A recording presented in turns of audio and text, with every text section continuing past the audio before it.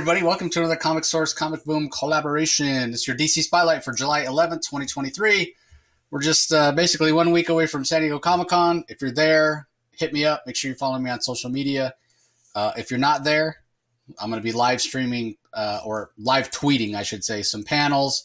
I'm going to be talking to creators. I'm going to be taking a lot of pictures. So it's a good time. One of these days, we'll get Rocky out there so he can meet a lot of these creators and go to a lot of the parties. It's interesting.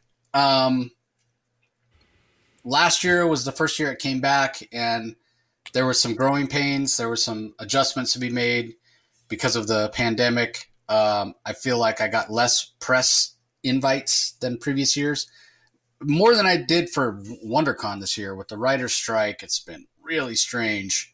And so I didn't know what to expect. There's going to be plenty to cover, especially comic-wise still. But my after show hours is what has actually filled up first. So I've been getting more party invites than press invites. So it's a great problem to have. I mean, don't get me wrong. Most of these parties are open bar, so I just got to remember to pace myself. I've been in training for the past couple of weeks. I've been having a drink or two every day, which is not my normal things that I did in my 20s, but trying to build up my tolerance. Yeah, it's going to be a fun time. Be sure you're following the Comic Source, like I said, on social media, so you can check it out. So that being said, we're going to dive into this week's DC books. Night Terrors is the big thing ongoing. There still are a few non-Night Terrors titles to kind of hold us over. I would say overall, I was really disappointed with the first week of Night Terrors, which is saying something, right? Because I had zero expectations, didn't think it was going to be very good, and it didn't even meet those very, very low expectations I had. First week was just terrible, to be honest. This week's an improvement for Night Terrors. I was pretty impressed. I think just to kind of talk about it overall, the art in this second round, the second week of Night Terrors books, was a lot better. And I talked a lot about the art the first time. I didn't like the art in most of the first issues. And I get what DC's trying to do. You're trying to capture the mood of horror. The colors are going to be muted. They're going to be darker. It's not going to be bright, vibrant colors. The art's going to be a little more muddy. That's just the nature of art for a horror book. But I really felt the art was subpar. Because you look at this week's books, it's still that moody type of coloring, and the art still is a little more moody. It's not quite as sharp. It's not the bright color. It's not traditional comic book art. But you look at something like the art on Green Lantern, right? Eduardo Panseca, same artist that's doing the regular Green Lantern book, same artist that's worked with Jeremy Adams recently on his Flash run. It's still his sharp pencils, but it has a different feel because of the little more, like I said, visceral. The colors are a little darker, but it still works. It's still great art. So I think that for me was just a failure the first week on art. The art quality just wasn't there. Because as much as I still am not a fan of doing a horror event in the middle of summer here, I didn't read these books and go, man, I hate this. You know, I was just like, okay, story might not be for me, but at least they're good, well-made comics. I just can't say the same about that first week. I don't know. What do you think, Rocky? Well, I was slightly I was slightly in a better mood with the first week than you were. I thought I had low expectations, but it was slightly higher than my low expectations. And I will say though that Night Terror's First Blood was not bad, but this second week is better. Night Terror's #1. All these names are so similar, it's kind of confusing, but it's actually Night Terror's First Blood was last week. Night Terror's #1 is this week, and it actually is a much better comic book, and it should have been the comic that started everything off, quite frankly. It was just really a lot of strategic and narrative errors in the way this event started off. But I agree with you that there's the art on all the covers are fantastic, and I have tried to display some of those for those watching on the YouTube channel. But for those of you who are listening on the Comic Source podcast, by all means, Google the covers of these, because, I mean, hey, I broke down. I became a hypocrite. I bitch about covers. But as I said, I've done some cover buys here in this event just because I love the covers. And particularly, I love the Midnight variants, and I hope to get most of those. But yeah, it's going to be, I'm just going to be interesting to hear your thoughts as we go through these Night Terrors. And, of course, we got some non-Night Terror comics as well, which frankly, I liked even more. But. Yeah, and again, so many covers. What I've taken to doing when we get these press previews, I try to guess who the artist is on the cover, see how good my skills are.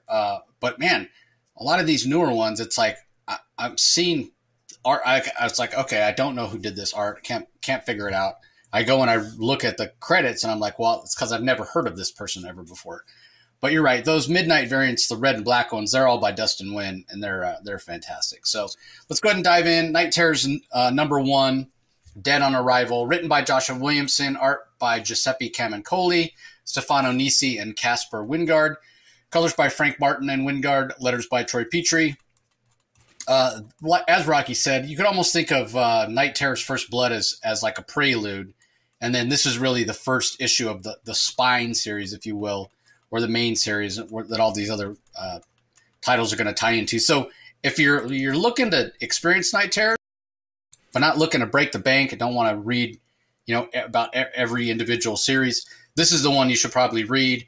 We saw in that First Blood series that Deadman basically took over Batman. Everybody else in the DCU, for the most part, is asleep. Batman's awake because Deadman has possessed him. So you get some context, you get some history from Deadman. He's narrating. He's almost breaking the fourth wall, so to speak. He confronts the villain of Night Terrors, this Insomnia. We were told in First Blood that he was a god. He's the god of nightmares. He's looking for the Nightmare Stone, which is this artifact that helps control dreams and what have you. That's not exactly the case, right? We see Deadman here trying to possess Insomnia and realizing that everything he said is basically a bunch of BS. He was an inmate at Arkham Tower. He somehow he had some mental health issues. Somehow during the Lazarus Reign event, he was infected and gained these powers. We did see, I don't remember if it was in one of the Lazarus Reigns one-shots. I think it was. Yeah, I don't think it was comics, where we saw this cell door and we saw Lazarus Reign like penetrating it, and it was a hint of what's to come. That must have been this guy's cell. And so he gained these powers to be able to step into people's nightmares, and Deadman's like, you're not a god, you're just some dude. And he repossesses Batman, even though he knows, because when he leaves Batman's body, Batman basically collapses and he's asleep. So he animates Batman again. He leaves. He's going to go try to find clues about who this guy is and what have you. And he says, yeah, I know Batman would be mad if he knew I was possessing his body, but I couldn't leave his body behind. I need to go and help, solve this. And the other thing that's great, as he like leaps out of this building, he says, say what you want about Batman, but the dude works out. He's easily the most fit person I've ever possessed. So I love that line. So how and what exactly Deadman is going to do to try to figure out and stop Insomnia, we're not really sure, other than to say he's gone and recruited the help of the hero who's probably most associated with working with dreams. And that's Sandman, not Sandman Morpheus, but Sandman Wesley Dodds. And if you're thinking, no, he couldn't have, Wesley Dodds is dead. Well, like I said, Deadman is possessing Batman's body. Batman still, of course, because he's Batman, still has some Lazarus resin. So Deadman goes and gets a Lazarus resin, uses it on Wesley Dodds. It's not really enough to fully bring Wesley back. But yeah, Zombie Sandman is what we're told in the teaser. To be continued in The Brave and the Bizarre.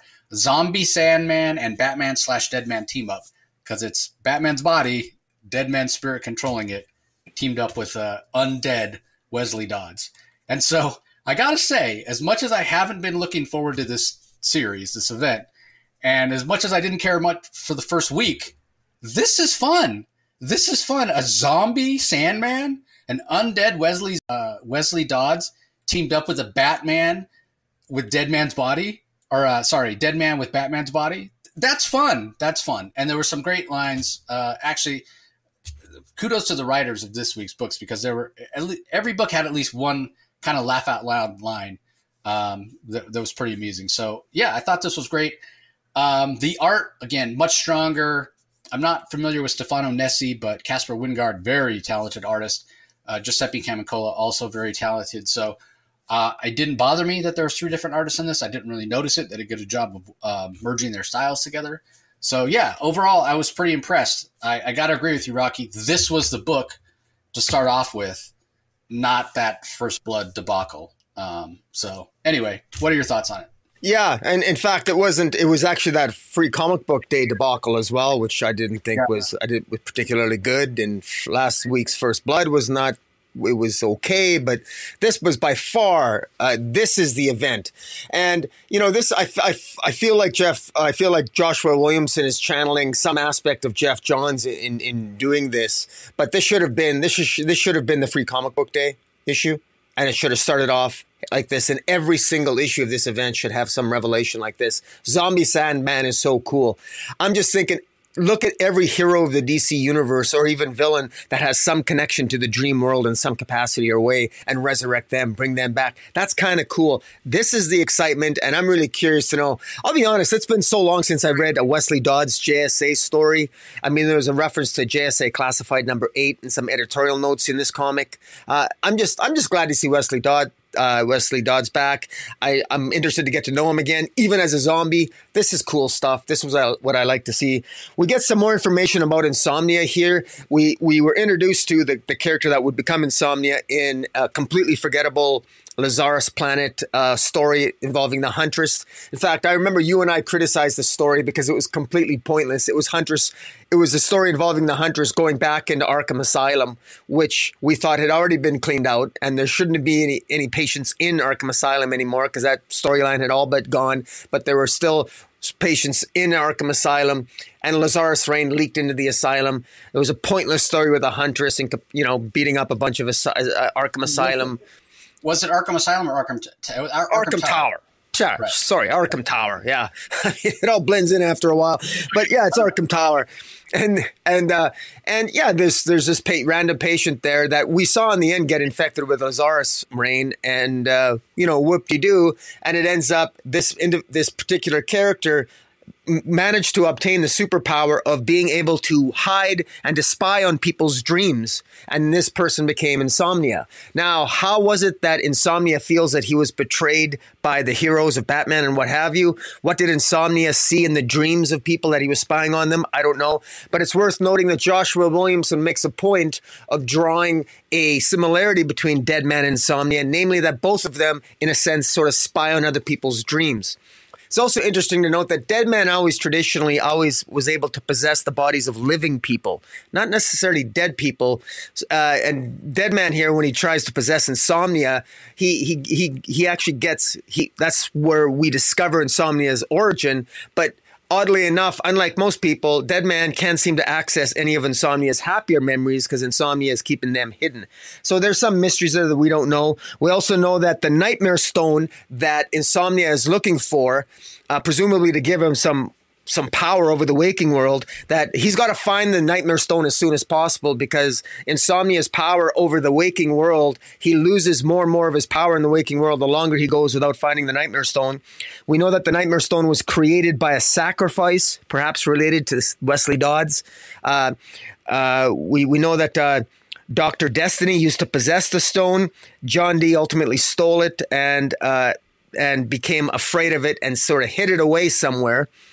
And there is, interestingly enough, after Deadman fights Insomnia here, Insomnia then sends his Sleepless Knights out, and we are told that specifically the Sleepless Knights search for the Nightmare Stone in the waking world, and it's in the dreams that Insomnia searches for the Nightmare Stone in the dream worlds where all the heroes and villains are basically falling asleep.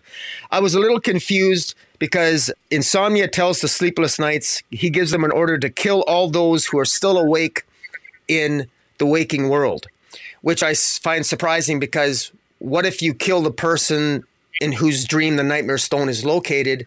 Isn't that a bad thing? So I thought that maybe was a little of a bit of a plot error, but maybe it's not. Presumably he thinks that the Nightmare Stone is somewhere in the minds of one of the heroes. Again, I like This is a really great introductory issue. You get to know Deadman again.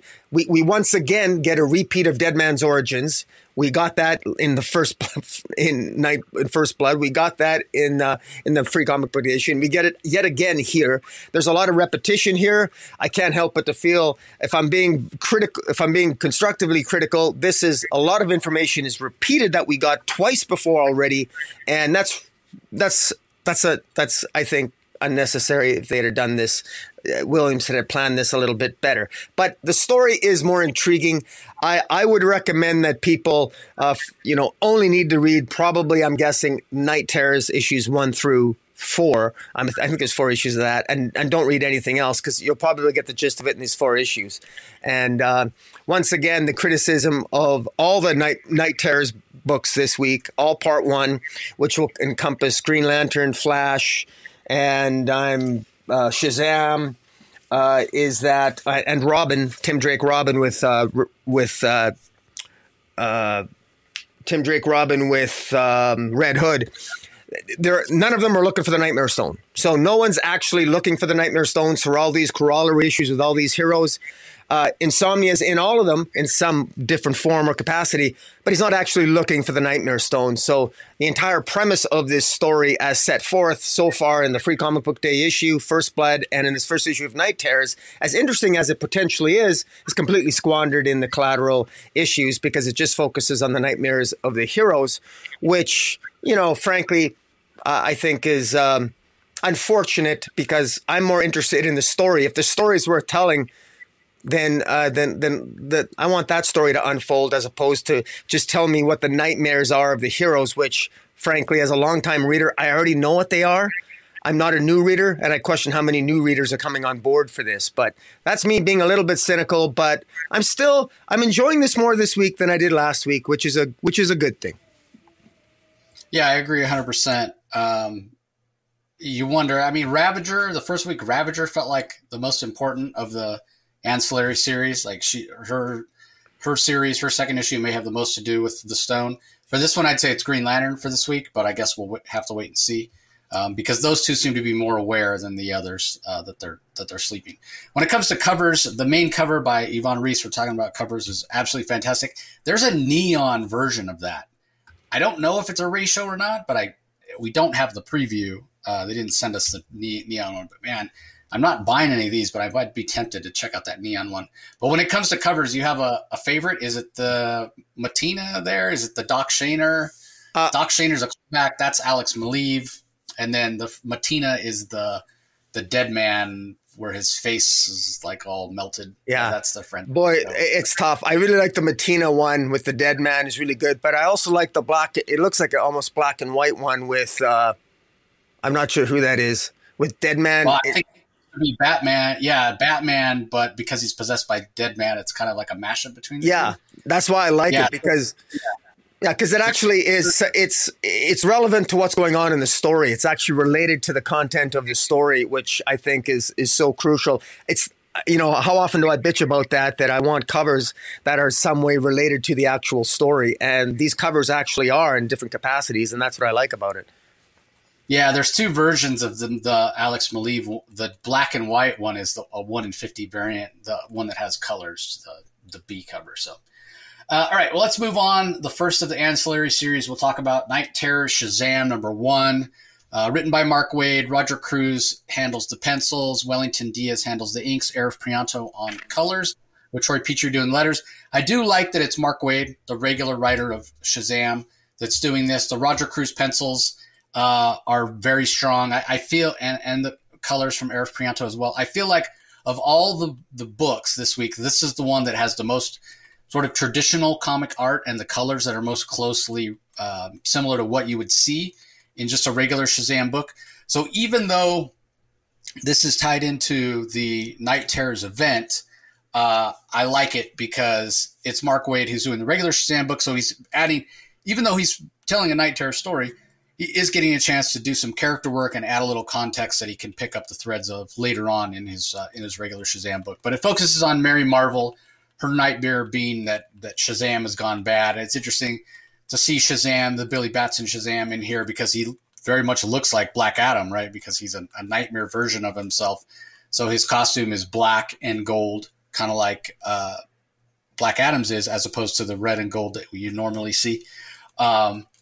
Again, there are some hints here about perhaps what might be to come in the regular Shazam book, because in that book now, the other members of the Shazam family, Pedro, Eugene, Darla, Freddy, they don't have access to the Shazam powers. They don't have access to the power of Shazam right now. And so it's a departure from what Jeff Johns had done in the past. So is this a hint that could be changing? I guess we'll have to wait and see. Don't see Sleepless Nights here, or do we? Which again, that's just a fan. You mentioned them from this regular first issue. I didn't. That's just a fantastic name, right? Like, we know this is Night Terrors. That's a play on it because it's night with a K. And then Sleepless Nights, as in, I can't go to sleep. I have insomnia. There we go again. But it's his knights, his messengers, his whatever you want to call them, his army. The fact that he calls them Sleepless Nights, interesting play on words. But anyway, I enjoyed this. I enjoyed Mary Marvel. Again, it's a lot of character work for her. If you're not familiar with who Mary Marvel is, but you're curious about her, this is actually a great book to pick up because Mark Waid gets to the core of who the character is. She's somebody who just by her nature wants to take care of people. She wants, especially her family. Her family is very important to her. So, of course, her nightmare would be that she's unable to protect them. They're in danger. Billy's betraying her. So, to your other point, Rocky, about, yeah, we sort of know that this would be the nightmare of or the greatest fear, if you will, of these heroes, because we know these heroes so well. But somebody who doesn't, you're going to get a good feel in this issue of what Mary Marvel would fear. And again, the Roger Cruz pencil is very strong. I think the last time we saw Roger Cruz art was on the Josh Robin series. And his art here is fantastic. Great storytelling, interesting visuals. He gets a chance to do a lot of fun stuff because, again, it is Mary's nightmare, right? So things like driving off of cliffs and getting into a taxi where the floor of the taxi's like a little pool where you can soak your feet while the taxi's taking you to where you go. Maybe that's more of a dream for some people than a nightmare. But art's fantastic. It's a lot of fun. So I thought this was a particularly good issue this week, and no idea where it's going because, again, I have a feeling that that Mary's going to be crucial to the story going forward. So we'll see. What are your thoughts? Well, I actually like what Mark Waid does here. He does look. I really do think that every single writer who is involved in these types of events, particularly these types of ridiculously predictable plot lines, I think you're handed a bunch of lemons, and the best you can do is hope you made some lemonade and that the readers are actually enjoy it. Because I think this is such a challenge to for longtime readers to enjoy because. Enlighten me. Tell me what I don't know about Batman. Tell me what I don't already know about Green Lantern in terms of what he fears. Or now tell me something I don't know. That's a challenge for a writer, for us longtime readers. But now Mary Marvel, I don't pretend to be an expert on her, but Mark Waid does manage to tell a decent story here, and it's a fun story. And we also learned a little bit about Mary Marvel's new powers because we know Mary Marvel does have a new patron goddesses, and they're Amazon goddesses, and the M in Shazam for the Amazon god is Minerva, and it's revealed here for the first time, I believe, that it's speculated that Mary Marvel gets some clairvoyant powers from Minerva. So Minerva's wisdom gives some gift of clairvoyance to Mary Marvel, and it's that gift of clairvoyance that might help Mary Marvel defeat insomnia. Probably in part 2. This is just part 1. But I like what Mark Waid does here. Mark Waid exemplifies what hopefully all these stories together will do for new readers. That you can come on board and read about these heroes and know what their fears are. That's a good way of getting to know them, especially if you're not, even Batman, if you haven't read Batman in 15, 20 years, you could probably guess, but, there's some details. Devil's always in the details. But I like that Mary Marvel here, she fears losing her family. She fears losing all her orphan brothers and sisters, and she fears failing them. And that really is played up here to great effect. I like the fact that Black Adam is in here. It's Black Adam is the image of Black Adam, or it's actually Billy Batson wearing a Black Adam's outfit. It's actually Shazam. It's Captain Marvel in Black Adam's outfit that talks to her in the dream and talks about how she's going to fail Darla, Eugene, Pedro, and Freddy, and they blow up in the house, and it's just horrible. And it's interesting that Captain Marvel is wearing Black Adam's outfit here, and this is all in Mary's dream. And I couldn't help but wonder, as a longtime reader, I harken back to the JSA series where Mary Marvel was actually kind of an underling of Black Adam's for a while. There's some great JSA stories where Mary Marvel wears the black outfit with the black Mary Marvel outfit. She looks all sexy and stuff. It sort of harkened back to there, and so I got some good memories, good Pyrian fanboy memories of that storyline. And I like this, and I like the art. Roger Cruz's art was really good. Wellington Diaz on the colors, great job. And I was entertained, and I'm really curious to see where this goes. And in particular, I'd like to see some further revelations. Can we learn more about maybe how Mary Marvel's powers are different? Because it's something that DC, I hope, explores. If Billy Batson he's got his own set of gods. We know Black Adam has his own set of Egyptian gods now. And we know Mary Marvel has her Amazonian gods. Who's to say that the powers of Captain Marvel, Shazam, and Black Adam, they don't have to be the same anymore? They can be significant differences between the two. And the hint at Mary Marvel having clairvoyance, hopefully that's just not in the dream, but in reality, I think just it tells me that I might get something out of this story other than just an interesting tale. We might actually get some actual character evolution. Favorite cover for this issue? Favorite color for this issue? Well, man, I'm gonna have to go with the bleeding Shazam one. I don't know who drew it. It looks like Captain Marvel, but the red is bleeding off his costume. I don't know who that artist is. Hayden Sherman. Yeah, that's my favorite. What about yourself? I got to go with the Dan Mora, although Jerry Ordway classic when drawing Shazam always, and the Freddie Williams Jr. one with the town on fire with the Shazam symbol are both cool too. But yeah, I got to go with the Dan Mora. Just fantastic.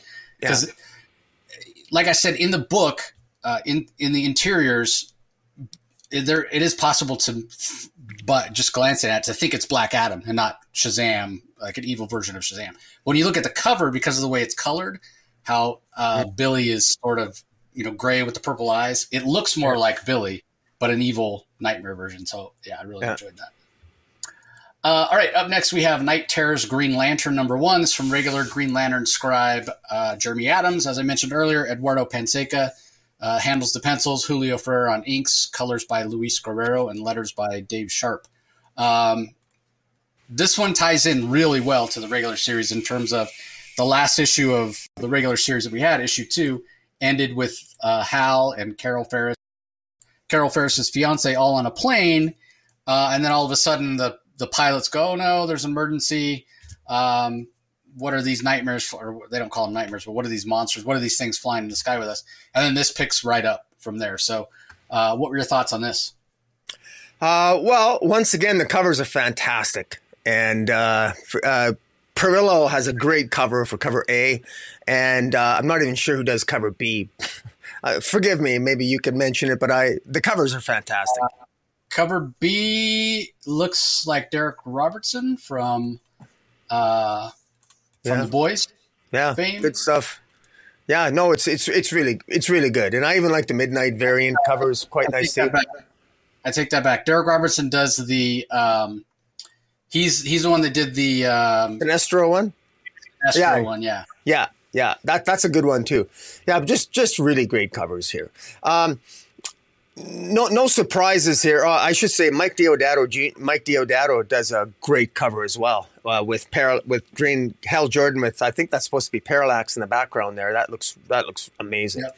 But this story is actually, when I think back to my conversation that Dark Knight Nation, Trevor Lankevich and I had at the Calgary Expo with Jeremy Adams, all the stuff that he was talking to us in terms of hinting and sort of dropping some innuendos is played out in this issue. And that's why I just had a smile on my face reading it, because Jeremy Adams does indeed have the attitude that when he was given the homework assignment of, this is, Night Terrors, you got to, come up with something that Hal Jordan fears. It's like, come on, it's Hal Jordan. Nothing. He's a man without fear, for God's sakes. He's a Green Lantern. What does he fear?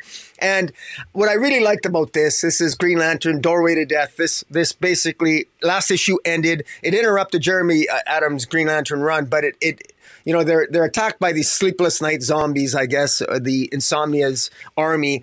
And right away, this issue starts off with Hal Jordan. He confronts, all of a sudden, he's at his father's funeral. He's at his father's funeral, and, he's, you can tell by the voice that Jeremy Adams is giving a young Hal, or I guess Hal, that, he knows where he's at. Hal always has his state of mind. Hal never really falls for it. He never really becomes fearful at any point. He's surprised and he's shocked and he's taken aback even.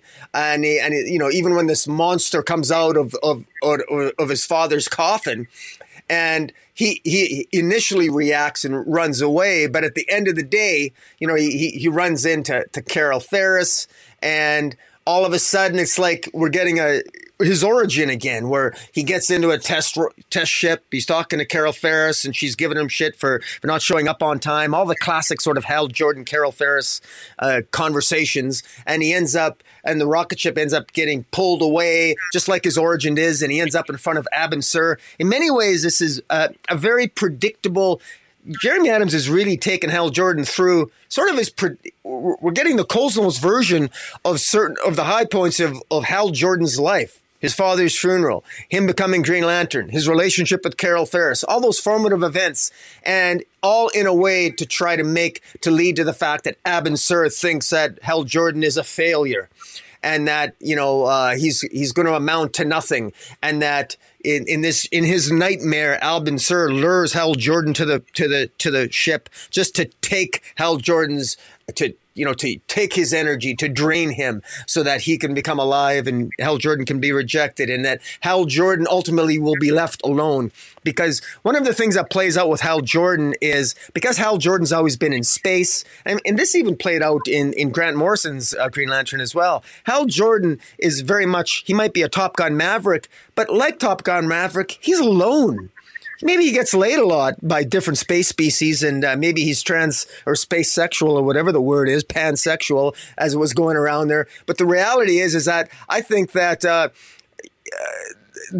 think Jeremy Adams just wrote Hal Jordan right here. His fear is being alone, because what does he have if Carol Ferris isn't around, and he doesn't have the great? What is he without the ring?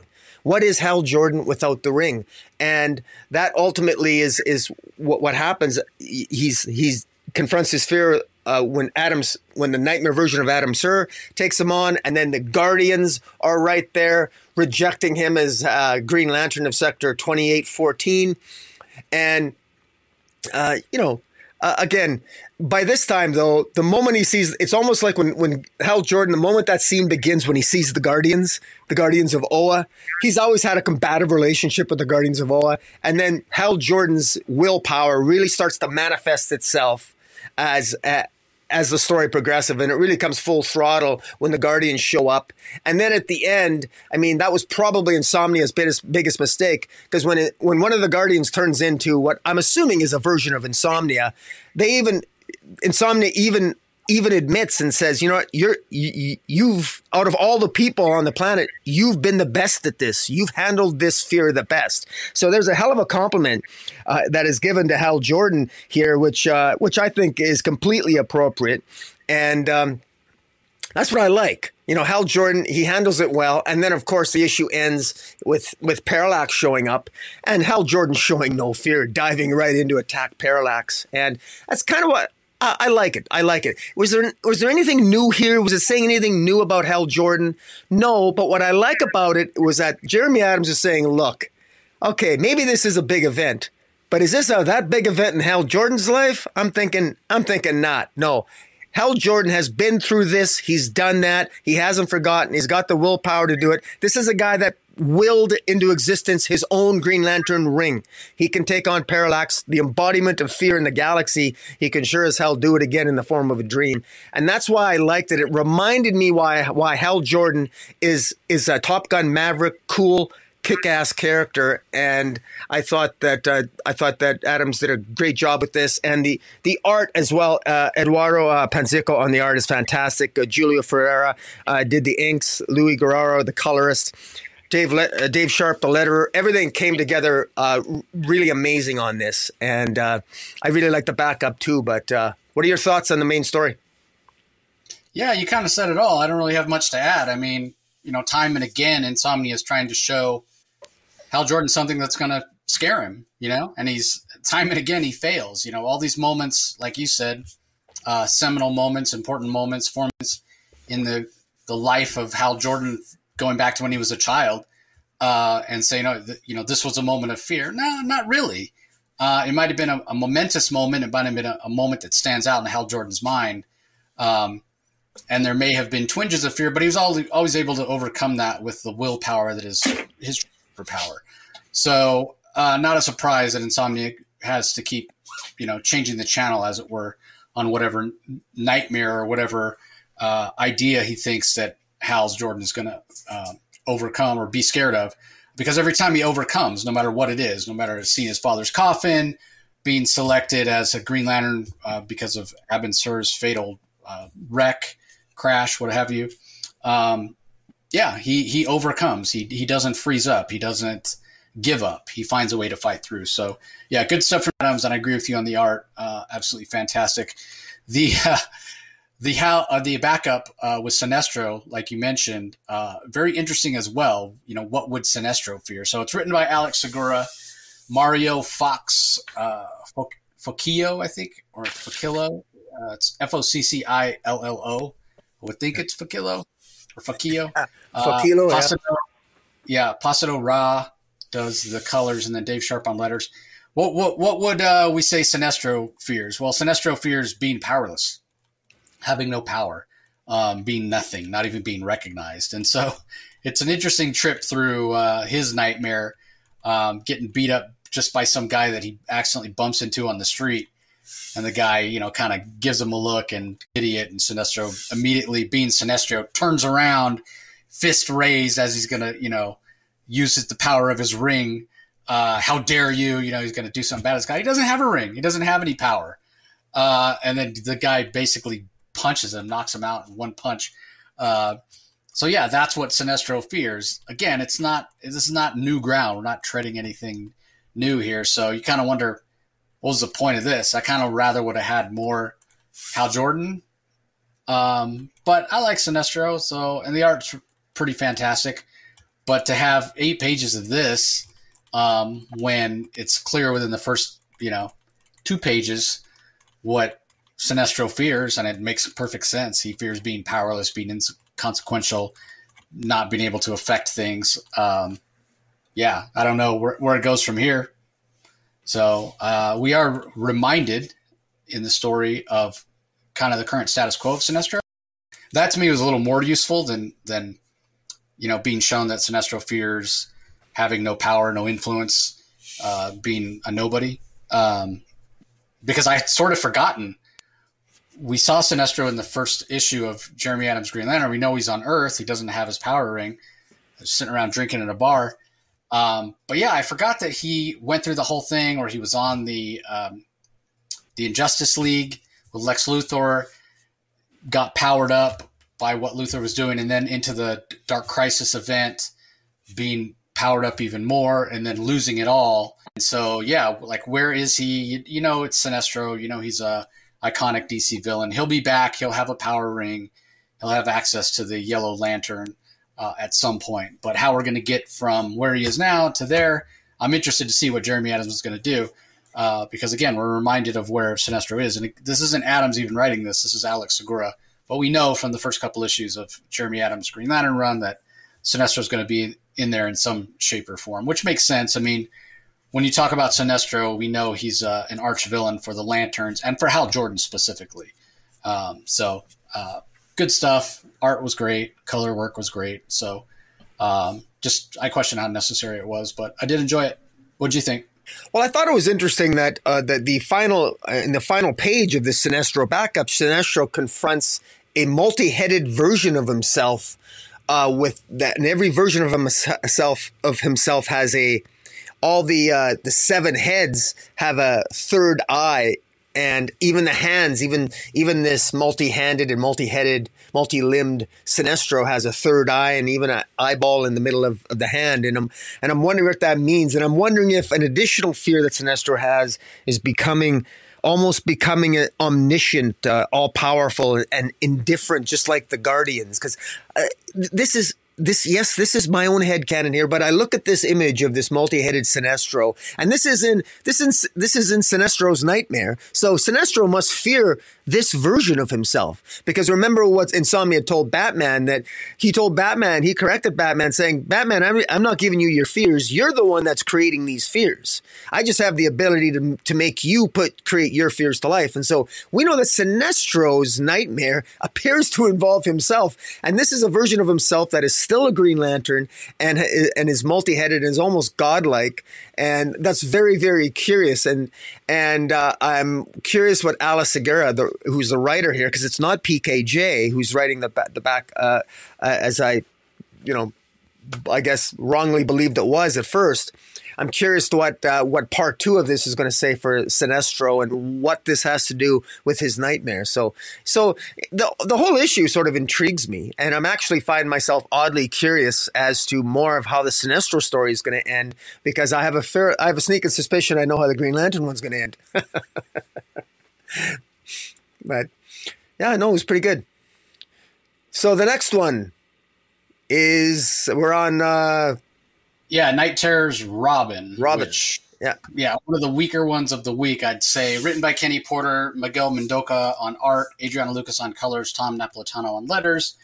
The art's fantastic. I'm a big fan of Miguel Mendoza. But the story, from little things like, why does Jason Todd refer to Tim Drake as Drake? I've never heard him call Tim Drake. He does it throughout the story. He would call him Robin. He would call him Tim. I don't know why he's calling him Drake. The nightmares, again, this is not anything new. Red Hood nightmare, of course, is going to have to do with the Joker and a crowbar. And Tim is all about not being able to save his dad. And they're both subjected to those things over and over and over and over and over. They're not able to defeat them, so they're going to have to come up with a plan. That's basically it. That's the whole story. They're sucked into a nightmare, and they're going to have to try to find a way to work together, because they're both unable to overcome these respective nightmares on their own. So, again, it's not treading new ground. Not much happens in the issue. Nothing happens in terms of the overall story. And this was also probably the weaker of the cover selections. The Nightmare one is, or Midnight one is okay. Other than that, I probably would have to go with the main cover as the best one. 'Cause the others are, there's a James Stokoe one that's okay. But yeah, other than that, none of the covers really impressed me on this one. So, I don't know. Did you have a cover you thought was better than any other? Well, I like cover B, what looks like the Nightmare one with sort of almost like a vampiric Tim Drake Robin holding up some chains over his head, and it looks. I really like the color palette there. It's dark and dreary, and it looks really good. It looks nightmarish, and it looks. I quite like it. But if I had to pick, though, I agree with you that the cover Sam A is the best. does that cover. So. Sorry. Who was that? Sam Wolf Connolly is the artist's name. And yeah, that's creepy. That will actually give you nightmares. So yeah, yeah, no. Well, in terms of the story itself, I agree with you. I will say that this is probably, I think that people might be relieved. This Tim Drake is, it's funny that a nightmare that Tim Drake doesn't have. I'm sure people will be relieved to know that nowhere in this comic does Bernard show up. So Bernard, if you're listening, Bernard, you're not in Tim Drake's nightmare. I'm sure you're in his dreams. Relax, Tim. Relax, Bernard. You're not in Tim Drake's nightmare. So there's that. I would have put Bernard in Tim Drake's nightmare, but I'm not the writer. And I just gotta throw that in. But hey, look, Kenny Porter, writer Kenny Porter. We're seeing more and more of Kenny Porter. He's sort of like he's almost like he's an up and coming writer in training at DC. Kenny Porter knows these characters of Tim Drake and Jason Todd. He knows them well enough. The problem is, so do we, the readers. But I will say he makes the best of it. He makes the best of it because just like Tim Drake failed to save his father in Identity Crisis and was killed by Captain Boomerang, in the same manner, Jason Todd failed to save, or at least has issues with failed to save his mother, and ultimately ends up getting killed by the Joker. Those are pivotal events in the life of both those characters. So this is about both Jason Todd and Tim Drake having those particular issues, and Insomnia going to town and making the most of it. I like the fact that Kenny Porter makes it clear that Tim Drake is the detective. Unlike other heroes, Tim Drake does not know what Damian Wayne knows. Tim Drake doesn't know what Batman knows. But Tim Drake manages to deduce from the morphing landscape, the strange logic, and the mental leaps that he's experiencing that they're in a dream world. He deduces that they're dreaming. So Kenny Porter really does script a very intelligent Tim Drake, who's very well spoken, very intelligent. He gets Jason Todd being a smart ass, sort of a smart aleck, sarcastic, member of the Bat family, probably the most sarcastic, and it works. And in the end, they sort of help each other out, and it ends. As I said, it's the art's fantastic. Miguel Mendonca's art really is great. Adriana Lucas' colors are really good.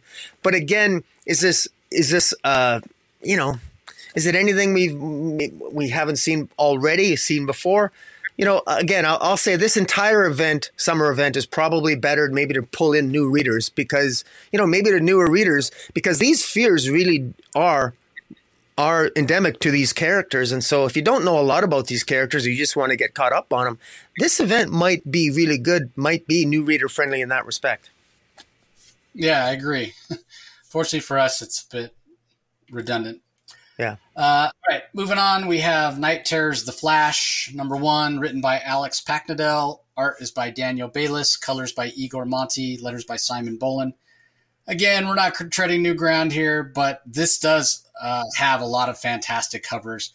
From start to finish, might be the best in terms of the quality of cover. Every one of them is fantastic, particularly like the Torrin Clark one with these different shards of Barry in the background. And then there's also one by Daniel Bayliss, who does the interior art where the Flash costume is empty, which is really cool looking. So yeah, this one is great. But this is basically sort of a flashback to the first time that Wally West, Kid Flash, met Gorilla Grodd, first time they fought, and Wally was gravely injured. This is Barry's nightmare, not being able to protect his family. And it's not anything new. And he's running around. He's trying to figure things out, as it were. He goes to Iron Heights Penitentiary, and this is kind of creepy. He goes to Iron Heights Penitentiary to confront Grodd and to get some answers to what's going on. And there's blood leaking out from from underneath a lot of the cell doors. And it's Warden Wolf who's in charge there, a very young Warden Wolf. And he says the reason the blood's leaking out is because a lot of the inmates don't want to fall asleep, so they're cutting their eyelids off. That was like a little, why the hell are we doing that? So yeah, that was kind of rough. I didn't appreciate it. And you know what? I just remembered I wanted to mention, just to go back to the Nightmare or the Night Terrors Robin issue. Remember how I said they all had at least one great laugh out loud line? When Jason and Tim are interacting and Tim's talking about, what particular things mean as he's trying to figure things out, like Rocky mentioned, him being the detective. Jason Todd's answer of, you need a magnifying glass to look even farther up Batman's ass. Yeah. That one had me laughing out loud. But anyway, this is a fun issue in terms of flashing back. I like that Alex Packnadel is linking Barry's fear, which is, again, a fear we would expect him to have, not being able to protect his family. But he's going back and he's linking it to a specific event that actually happened in a DC comic, right? With facing Kid Flash for the first time and Kid Flash getting gravely injured. So that, to me, was the best thing about this issue. The art is really strong as well. What this Speed Force monster might be, I almost thought, is the monster Barry himself? Because that would make sense as well. Barry feeling like not only can he not protect his family, and it still may be the case, not only can he not protect his family, but the reason that Wally is in danger in the first place or gets hurt in the first place is because Barry allowed him to be Kid Flash. Or in some of the cases of the Flash family, maybe Barry, had a hand in them gaining their power. They became part of the Flash family. Now they're, putting themselves in harm's way. So Barry takes it all on himself. Again, not anything new. Barry's definitely somebody who carries a lot of guilt around.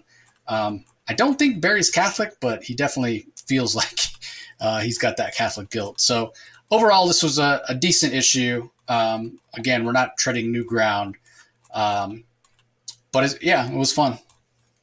What do you think? Yeah, I didn't quite understand the end when he says, I see Wally's monster, that somehow there's this monster.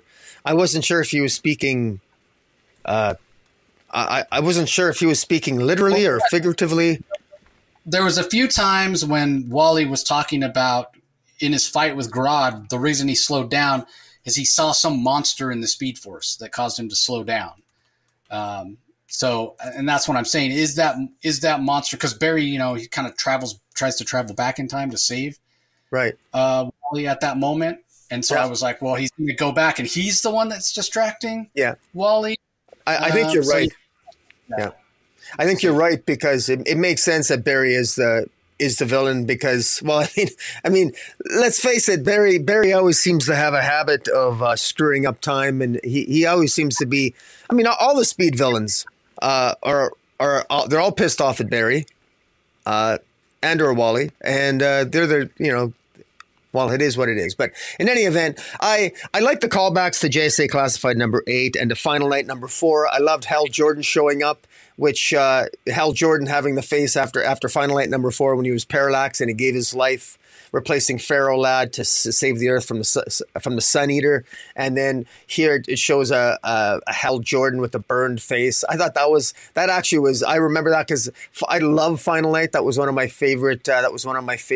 Issues. I'm trying to find the picture with there it is with Hal Jordan or as Parallax. I enjoyed that. Again, nice callbacks here. I like the call, even the reference of Gorilla Grodd using the Spear of Destiny, which I think of the Spear of Destiny. I think of Adolf Hitler and the Justice Society and the Justice Society, all those classic stories. And so it was a nice callback there. And the fact that Barry Allen always fears that Wally West dying and him failing, it makes sense. And again, I enjoy it. Alex Packnadel shows he knows the characters. Daniel Bayliss' art I thought was really good. It was impressive. I enjoyed it. I think you called it that Barry Allen is going to be his own nightmare because it makes the most sense. And we'll see how it plays out and how they get out of this. And just as a quick note here, it's interesting that Barry Allen is supposed to be. He should be. You would think that he would have enough detective skills that he'd figure out he's in a dream. but I'm wondering if maybe being in the Speed Force all the time, it skews up his own perception, and maybe there's a lot of similarities between what's in the Speed Force versus what's in a dream world. Because, Tim Drake, it didn't take long for him to figure it out, albeit he is a genius. But I would have thought Barry Allen would have been able to figure this out a little bit sooner as well. Barry Allen, he does note, Barry Allen notes that Wally West is wearing yellow and should be wearing red, but he can't make the connection that it's a dream. He knows that Hal Jordan doesn't have a burnt face, and yet he can't work it out that it's a dream. And it's really odd. Like, Barry, come on, man, snap out of it. You're usually smarter than this. So that's interesting. So just goes to show you Tim Drake's smarter than Barry Allen, but whatever. Yeah. Favorite cover on this one? I would have to go with I actually really like the zombie one. Flash flying, running as a zombie. I just don't know who drew it. Raphael Sarmiento, 150 variant. So yeah, yeah. Let's see. Up next, we have Night Terror's Zatanna #1, written by Dennis Culver, drawn by David Baldione, colored by Rain Barretto, letters by Pat Brosso. Interesting choice to have Dennis Culver because it says Zatanna, but she teams up with Robot Man, sort of unwillingly. She's in the basement of the Hall of Justice. She's researching what's going on. She's trying to find, because she's one of the few people that's awake. Red Tornado is working with a lot of the different robots and androids and what have you, trying to sort of halt the disasters that would happen if everybody fell asleep at the same time. You got planes in the air, you got people undergoing surgery, that sort of thing. And so she's down there and she's trying to research and figure out how to wake everybody up, find a spell when the sleepless nights attack her, and she needs some help. And so she says, bring me a champion, as much as she doesn't like flying blind with her magic. And who shows up but Robot Man? And she's like, oh man, these Doom Patrol people, they're not to be trusted. Something always goes wrong with them. So she's not really happy when he shows up. It ends up working out between the two of them. They sort of find some common ground, if you will. So the David Baldione art is probably the art, and don't get me wrong, I'm a big fan of David Baldione. I love his artwork. But it's probably the artwork that sort of least suits a horror book because he does have a little bit of a cartoony style. That being said, he's such a talented artist. He makes it work. And a lot of credit to Rain Barretto, the colorist, as well, for adding their work to it to make sure that David Baldione's art comes across in the best possible light when it's basically a horror story. Unfortunately, even though Zatanna and Robot Man come to an understanding and are working well together, Robot Man gets infected. One of the Sleepless Nights says, "You're knighted," and stabs him through the back and basically turns him into a Sleepless Night called the Rustbringer. And it reminded me a little bit of the Scarecrow, or not the Scarecrow, but the Tin Man and the Wizard of Oz. We've seen various iterations of the Wizard of Oz / horror over the years. Where the Tin Man gets corrupted. It kind of reminded me of that. So we'll see. Hunted by Robot Man is the next issue. But yeah, this one was fun. But as much as it was fun, it was great to see the art from David Baldione. This one might have felt like the least necessary of all of them. It's a fantastic cover. It's almost like again, Rock and I are saying there's so many great covers. This one is almost like you took an Adam Hughes Zatanna cover. He did so many of them back in the day that are now very pricey because everybody wants them. But it's almost like somebody took one of those beautiful covers and like corrupted it, right? She's like zombified. Her tights are torn. There's blood all over her face, what have you. It's pretty gross looking in a lot of ways. The artist is Kendrick Lim on that one. So that's probably my favorite cover. So. Yeah. What about you? Favorite cover before you talk about the book? Yeah, my favorite cover is the next one with Zatanna with the octopus around her. And I'm not sure, again, is that... Miko Suyan. Yeah. Great cover. Yeah. They're all good. In fact, even the artist... sorry, who? That one's Riley Rosmo. Riley Rosmo. Even Riley Rosmo's cover is actually pretty good. It's actually quite well done. But I got to give compliments to David Baldion. The interior art I really liked it, and I really found it very appropriate. I thought it was fantastic, and the coloring is by Terrain Burrito's color is fantastic. When Zatanna's weaving her magic, the use of the different colors and the light when she's fighting the Sleepless Knight looks absolutely fantastic. Zatanna looks like a lone warrior fighting alone in the dark against the forces of true evil. I mean, all that cliche, but it looks fantastic.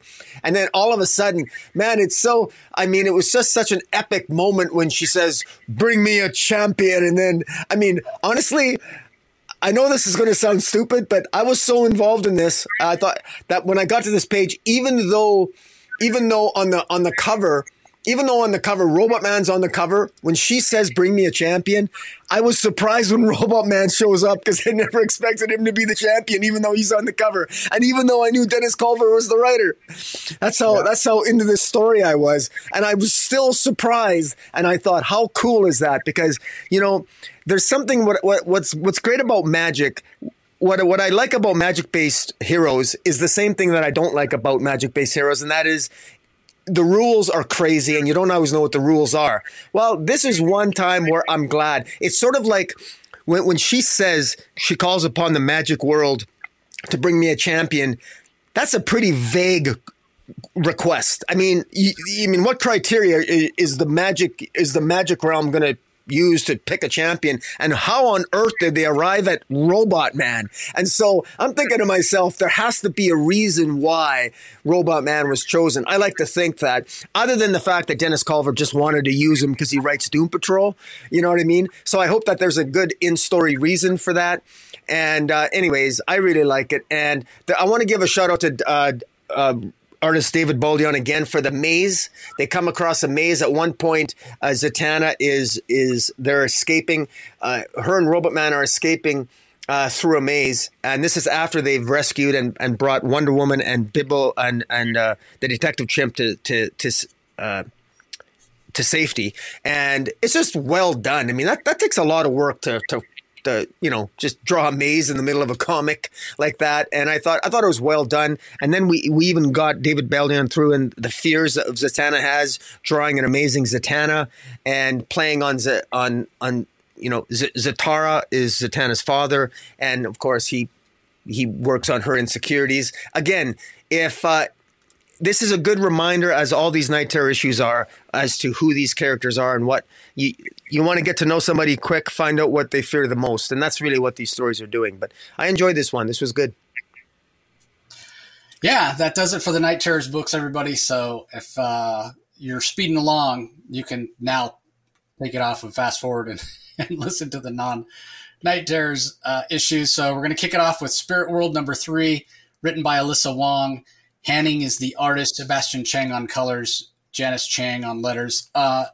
So this was really action-packed, almost from start to finish. It's action.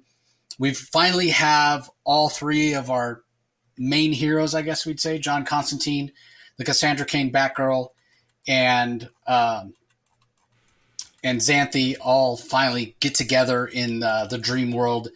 They're fighting against this monster, the beast with 1,000 eyes, and trying to figure out exactly what's going on, who has put them in this situation, who's trying to break out of the spirit world, as it were. And they're trying to not sell their soul to this demon that they had talked about, this information broker that they went to for answers. Shen is her name. So a lot of parts of the story that have been laid out are starting to come together. And it's pretty interesting. We get some clue that we're seeing the big bad finally, although we don't really have a name other than Beast of 1,000 Eyes. I mean, she's depicted as this woman with this bluish green skin, and she's got eyes everywhere, as I would say, like even on her chest and her breast. It's a very strange depiction of her. But what she wants, other than to just break out of the dream world, and how Xanthi might be a part of that, I guess we're going to have to wait and see. I thought the art was so good in this issue.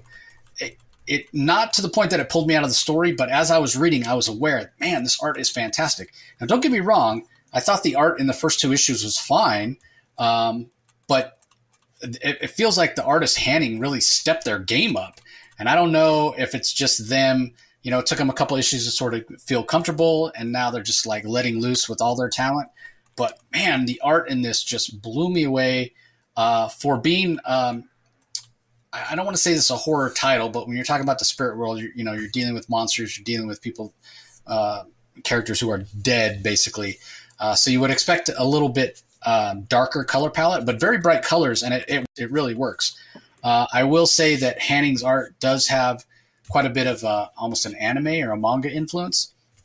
So a lot of characters, they've got the real big eyes. There's specifically a panel with Cassandra Cain where she says, "I'm Batgirl." And, she's got the very small chin, almost like an upside down triangle shaped face and really big eyes, which again, looks very manga. So yeah, that panel there, the bottom one. Some people may have, a little trouble with that, saying, it's not what Cassandra Cain looks like, but it works. The art, I think, is very, very strong in this. So I will say that Spirit World so far as a series is making me feel like it's going to read better in a trade, just because Alyssa Wong is stuffing so much in. It's a very fast-paced issue, but it's a limited series, and I'm sure that space was at a premium. So if it feels like it's moving along at a breakneck pace and you feel a little lost at times, don't worry, reread it all in one sitting, or if you read it in the trade, I'm sure it'll read just fine. But yeah, I was very impressed. I'm enjoying the series. I think Xanthi's a very interesting character. I won't go so far as to say it felt like a little tokenism when she was created, this non-binary Asian character. So it's checking a lot of, diversity boxes as far as, being a female or appearing to be female, actually being non-binary and also Asian. But she's just a great character, or they're just a great character, I should say. So curious to see how they'll fit into the ongoing DCU. We know the Magic corner of the DC universe at times sort of rises up in importance, and how well that's done is a matter of, you could argue that the Lazarus Reign event was a magical event, but in terms of showcasing those characters, I don't think it really did a very good. It could have done such a better job if it had been a more coherent event instead of just, a first issue Alpha, second issue Omega that really was the whole event, and then all these one-shot anthologies where it's better to involve these characters in an event where they interact with each other and they have an actual mission, as opposed to just throwing all these stories at the wall. Now, from a creator perspective, I understand why you do it that way. It gives DC a chance to give all these different creators who haven't had a chance before, hey, let's see what they can do. We'll put them on an 8-page that's going to go in this anthology, and maybe we'll discover some new talent. So I get it. I get that. But from a reader perspective, it's not as rewarding, and I don't think it lends itself to developing new characters like Xanthi as when you're just getting little 8-pagers here and there from various creators. So anyway, what'd you think of Spirit World 3? I continue to struggle a little bit with getting a handle on this new world, but it reminds me a little bit of how I felt at the beginning of Monkey Prince, and that really paid off for me. My patience and my rereading paid off, and I want to be.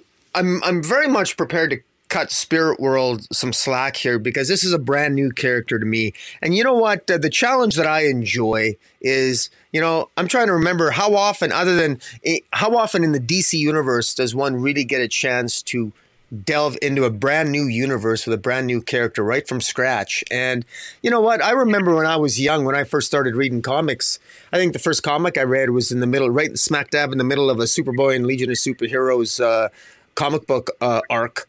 And I didn't know what was going on, but I was totally up for the challenge, and I became a lifelong comic collector. If I could do it when I'm 6 and 7 years old, I'm sure I can do it when I'm as old as I am now. So now was that the Superboy and Legion where the chains were encircling the Earth?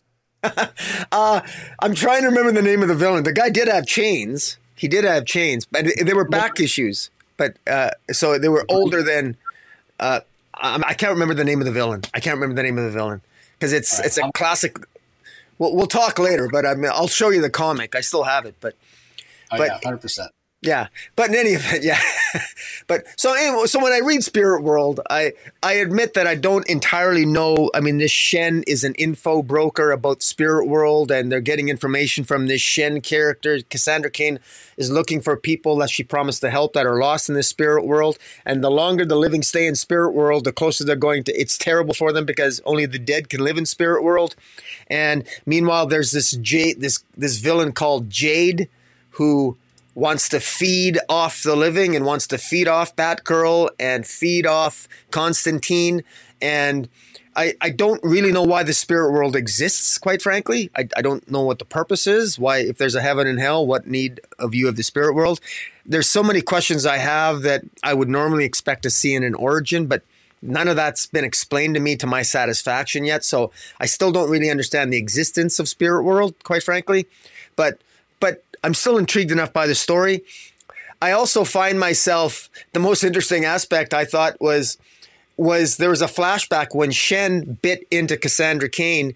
He saw into Cassandra Cain's past, and it showed images of Cassandra Cain being killed by her mother, Lady Shiva. And that was in the classic, original 73 issue Batgirl run that culminated in Destruction's daughter, a fantastic story arc. But when Lady Shiva at one point killed her daughter and then resurrected her in the Lazarus pit. And what I find interesting is, my question is, and I'm probably assuming too much on the part of the writer Alyssa Wong here, but Cassandra Cain has some experience with death. She's been killed and she's been resurrected. And I'm wondering that since Cassandra Cain has been in fact dead and then resurrected in the Lazarus pit, does that maybe give her some extra abilities in Spirit World? Probably not, but I found myself really fascinated by that aspect of it because it showed the background of Cassandra Cain. I would have no problem with Cassandra Cain becoming maybe a permanent maybe a partner to Xanthi or in future stories, because I think that's fascinating because just because of Cassandra Cain's background. But in any event, I thought that was interesting, and I'm curious to see how this all wraps up. I'm definitely prepared to cut this character some slack, even though it was a little bit lost in the last issue in terms of what it was trying to do. I enjoy it, and the art. Kudos to the artist. Who is the artist here? Oh, Haney. Yeah, really good art. Yeah, good stuff. All right, up next we have Batman Incorporated issue number 10 from writer Ed Brisson, John Timms, Michelle Bandini, and David LaFuente as artists, Rex Locus on colors, Clayton Cowell on letters. What'd you think? This is probably one of my favorite issues. It's starting to come together. I don't know about you, but just my luck here, the images aren't appearing on the screen here. Just a minute. We know that the Joker has essentially put Batman Incorporated in an impossible position that's testing their code against killing. And Joker has his own group of clowns that he's got all over the globe and is testing all the members of Batman Incorporated. And it's basically testing them in such a way that is saying, look, if you guys, you're either going to, the Joker tells Ghostmaker that your fellow members of Batman Incorporated are going to have to kill my members of Joker Incorporated because I put bombs in all the members of Joker Incorporated have got bombs in their head. And unless you kill them, those bombs are going to go off. And so it's a sort of an impossible situation. And Ghostmaker appears in this issue to be all but certain. He is basically given the order to all members of Batman Incorporated to take out the person you're facing. So, and this results in Raven Red facing off against Dusty Bronco, who killed his father in a previous issue. And we've got Dark Ranger Ranger facing off against Corvus Crawl, who ends up killing Wingman, because Wingman was killed by Corvus Crawl last issue, because Dark Ranger wanted to prevent Wingman from killing Corvus Crawl, and he unfortunately Dark Ranger distracted Wingman and from killing Corvus Crawl, and Corvus Crawl kills Wingman, and that sends Dark Ranger then has to take out Corvus Crawl in such a way as to not to kill him. But Ghostmaker's telling Dark Ranger, you have to kill him. You have to kill him, because if you don't kill him, he's gonna blow up, and many innocents, more innocents are gonna die. And that's just one. There's multiple scenarios here. Kudos to Ed Brisson, who manages to take multiple fighting sequences and make sense out of all of them in such a way that he does it really masterfully here. And just going, one at a time here, the Batman of China confronts Ghostmaker at the end and basically tells Ghostmaker that, come hell or high water, we're going to find a way to do this without killing anybody.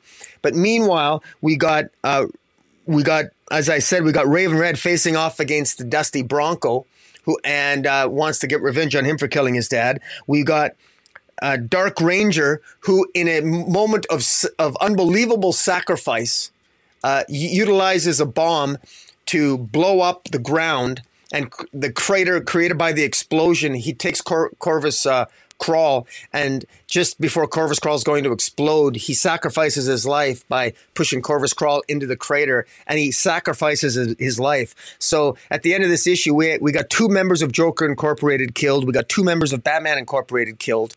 We got Wingman and Dark Ranger both dead, and we got casualties on both sides. And meanwhile, we got the Batman of China is telling Ghostmaker, look, no more people are going to die here. We've got to figure out a way to end this, to defeat the Joker without killing more people, especially if we're doing this intentionally.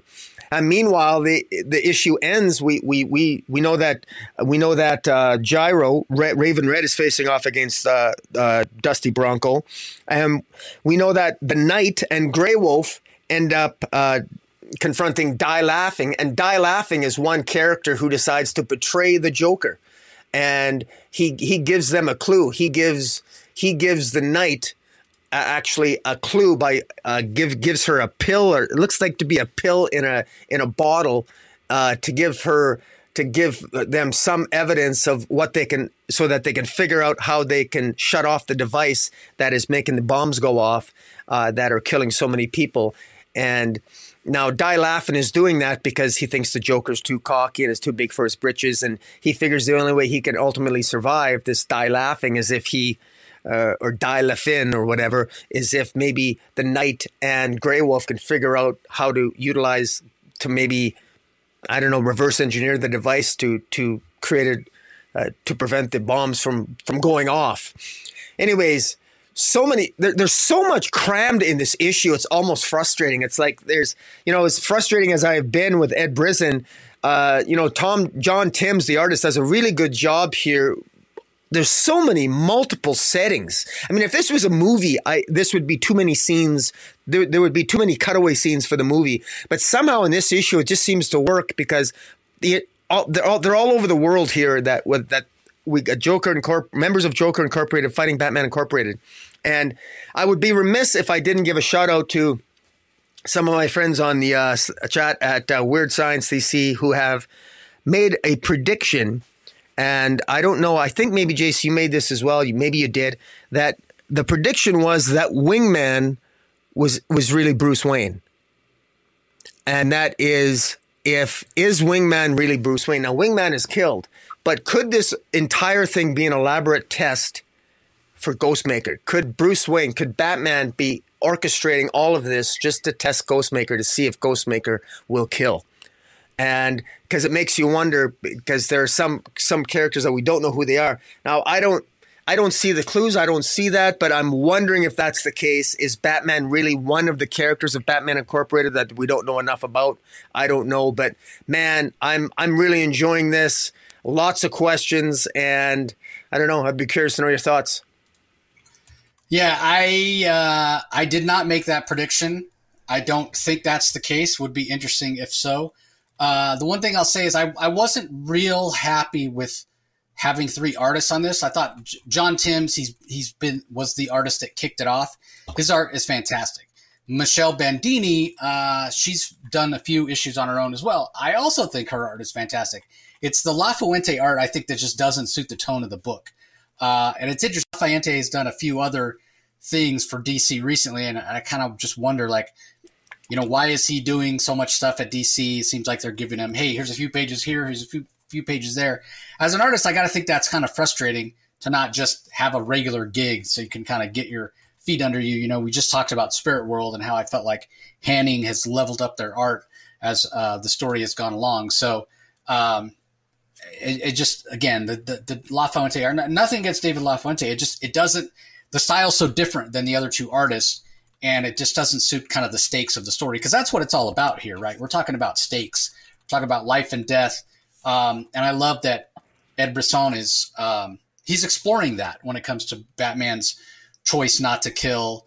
What does it mean?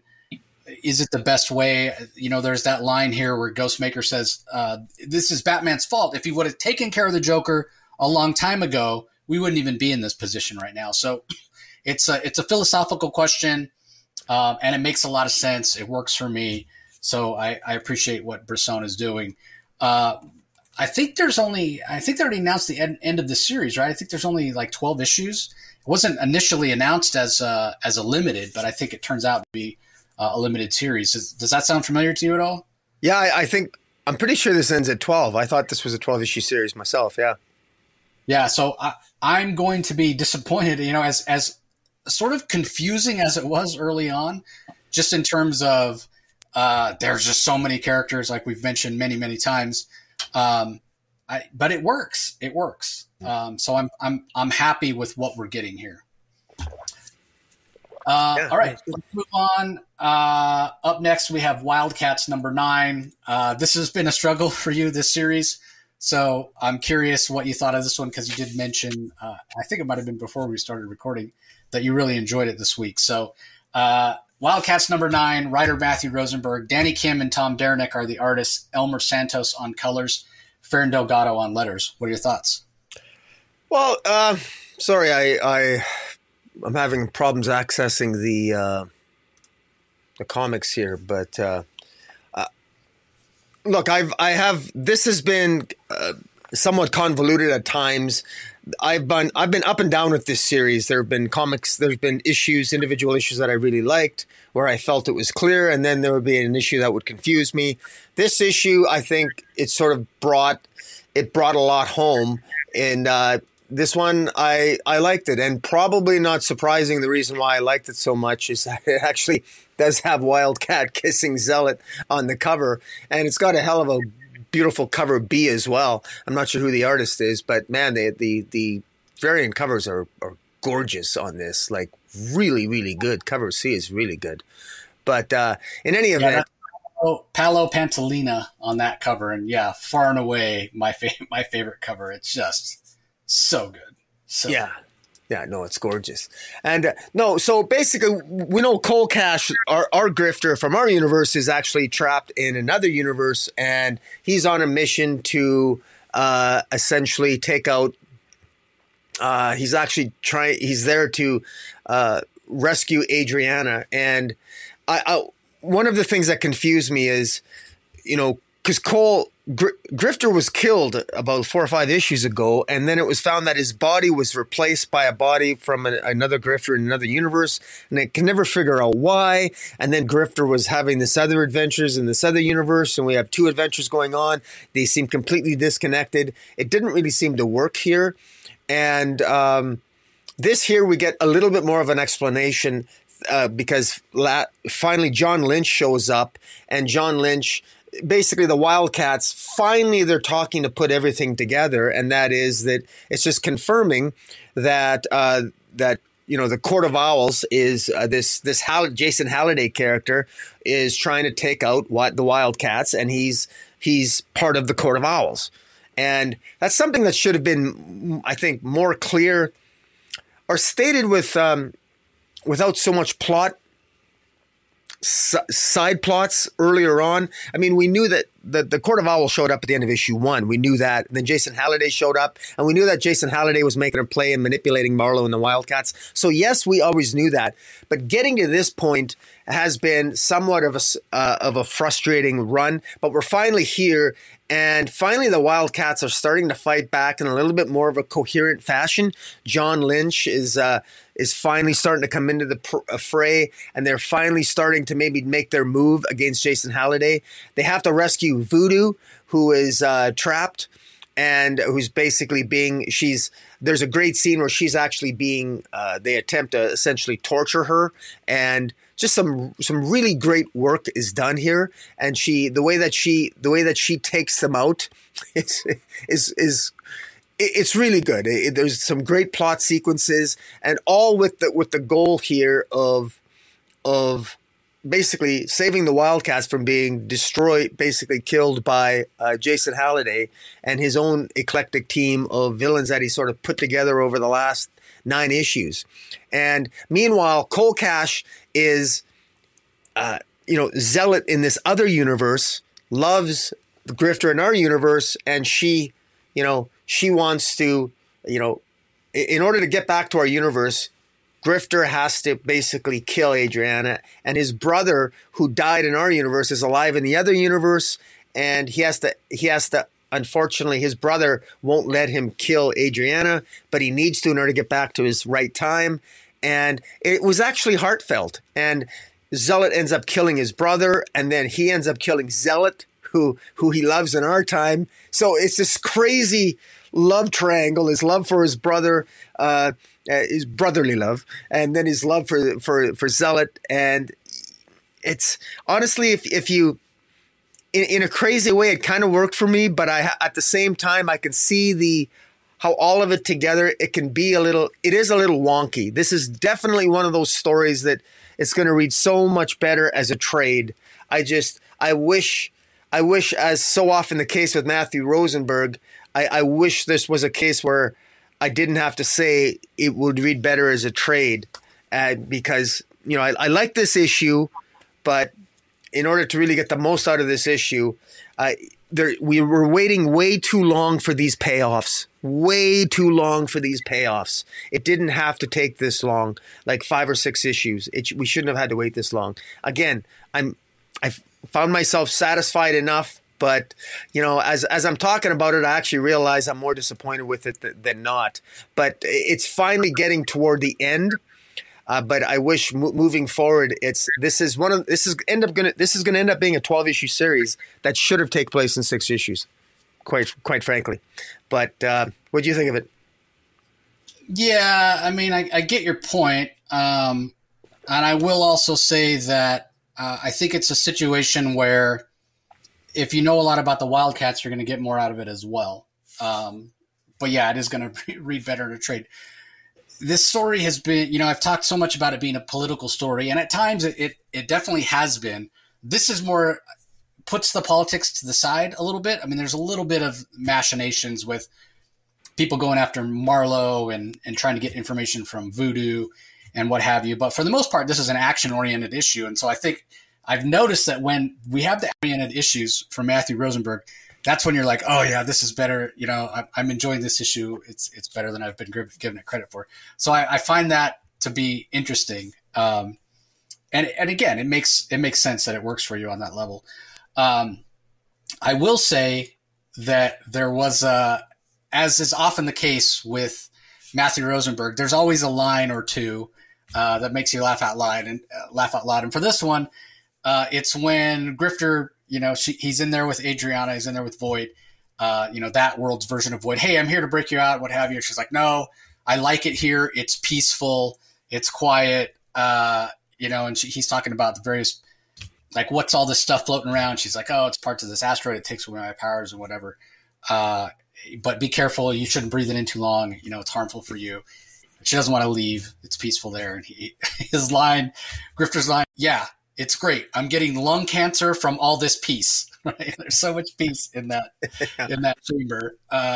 but he's getting lung cancer because he's breathing an asteroid. So that was just a laugh out loud moment for me. So I agree with you. It's probably going to read better as a trade, which isn't always ideal, like you mentioned, because the other aspect of that is kind of to have to wait for a trade. But I also think that for longtime listener or longtime readers of Wildcats, you're going to get a lot out of this as well, because again, I think that there's just a lot here that plays on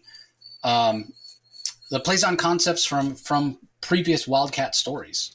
So there's that aspect of it as well. So yeah, I'm a big fan. I think this is working for me, and the art was really fantastic. I didn't mind that we had several different artists on it, like we've had in the past. I think it's for the most part working. Segovia and Danny Kim and Tom Derenick's art is similar enough. And the other thing that I really liked about it, we don't often get to see Voodoo showcase her abilities as a fighter. A lot of times it's, to do with her mental powers. So for her to be able to like take out these on a physical level was pretty fun as well. So. Yeah. No. All right. Up next, we have World's Finest Teen Titans #1 from writer Mark Waid. Emmanuel Lupacchino is the artist. Jordy Blair on colors. Steve Wands on letters. This is sort of a flashback, a throwback, which Mark Waid has been doing quite a bit of lately. It works on that level in terms of, hey, this is a bit of a flashback to a bygone era, if you will, when the Titans were first formed. They're wearing their classic costumes. And it's a lot of fun. Part of what I really enjoyed about it was seeing so many of these characters talk to their mentors, if you will. It's Dick Grayson talking to Robin. It's Aqualad talking to Aquaman. Donna Troy talking to Wonder Woman. Speedy trying to talk to Oliver. Getting to see a lot more of Bumblebee than we may have been used to in the past. All that sort of thing really works for me. So yeah, I was pretty impressed. Lupacchino's art, she's doing something different with her art than we've seen her do before, to kind of go back to a more simpler time, cleaner lines, not real heavy in detail on the background, which goes back and sort of harkens back to that era of Teen Titans. So for those that aren't familiar with Teen Titans, this is probably one that you'll enjoy. I don't know. I mean, I'm not a big Teen Titans guy, to be honest with you. Even the classic Wolfman Perez stuff's only okay for me. But this is going back to, times before that, back to the Silver Age. So for me, the Doc Shaner cover with Dick Grayson is the one to get. But yeah, overall, this was okay. The team dynamics with Speedy, it's interesting because, I'm saying this is a throwback to an earlier time. And it is in a way, but it's also set in modern day. It's almost like if the Teen Titans, if these sidekicks were to decide to form a team, the original sidekicks for all these heroes were to decide to form a team in modern times when they're still teenagers, what does that look like, right? So we're talking about, a modern iteration of that classic team, because one of the things that Speedy does that's annoying Dick so much is dealing with social media, right? Filming their battles with drones, interacting with fans and other people on social media.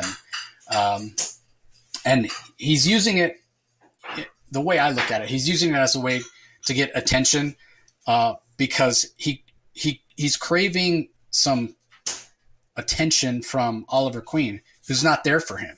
He's busy being Green Arrow. He's busy running this company. And he's just looking for, and I don't want to say he's craving attention in a bad way. Like he just needs somebody to talk to. He needs somebody to listen. He needs somebody to be a friend. And rather than trying to connect with his teammates who all have their own mentors, and maybe he'll get there, this is the very beginning of the team. Maybe he'll get there. Instead, he's reaching out to strangers through social media. That's where he's looking for validation that he's not getting from Oliver Queen. So that's sort of that subplot is there. It's a little more advanced. You don't necessarily need to, focus on that if you're a younger reader, because this is very new reader friendly, and it does feel very classic. But that's interesting to me, to the idea of these kids at the beginnings of their careers, but if the beginnings of their careers were now, that's interesting, right? Because you couldn't deal with those kind of issues in the book when it came out in the 60s when Teen Titans first started, because there was no social media back then. Some would say the world was a better place, but that's neither here nor there. But anyway, it's interesting. Leave it to Mark Waid to explore this. Mark's going to be coming on the show soon to talk about Irredeemable, but of course we're going to touch on World's Finest, and we'll talk about this as well, because I think that's such an interesting to the story, taking these classic teenage sidekick heroes and having them form the Teen Titans in current time.